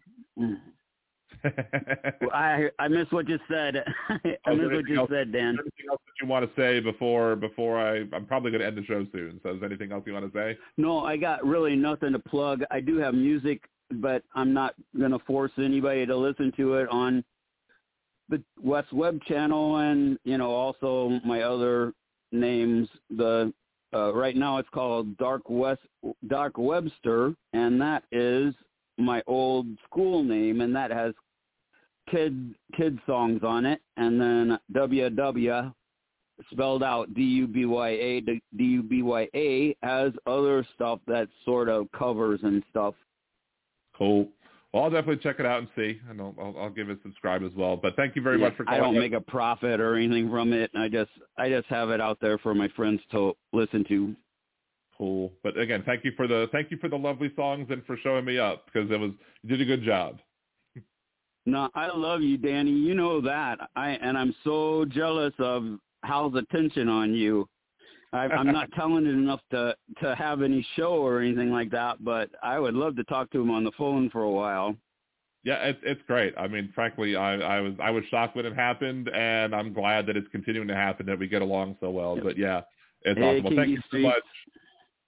Have a good one, man. You too, buddy. Bye-bye. Bye.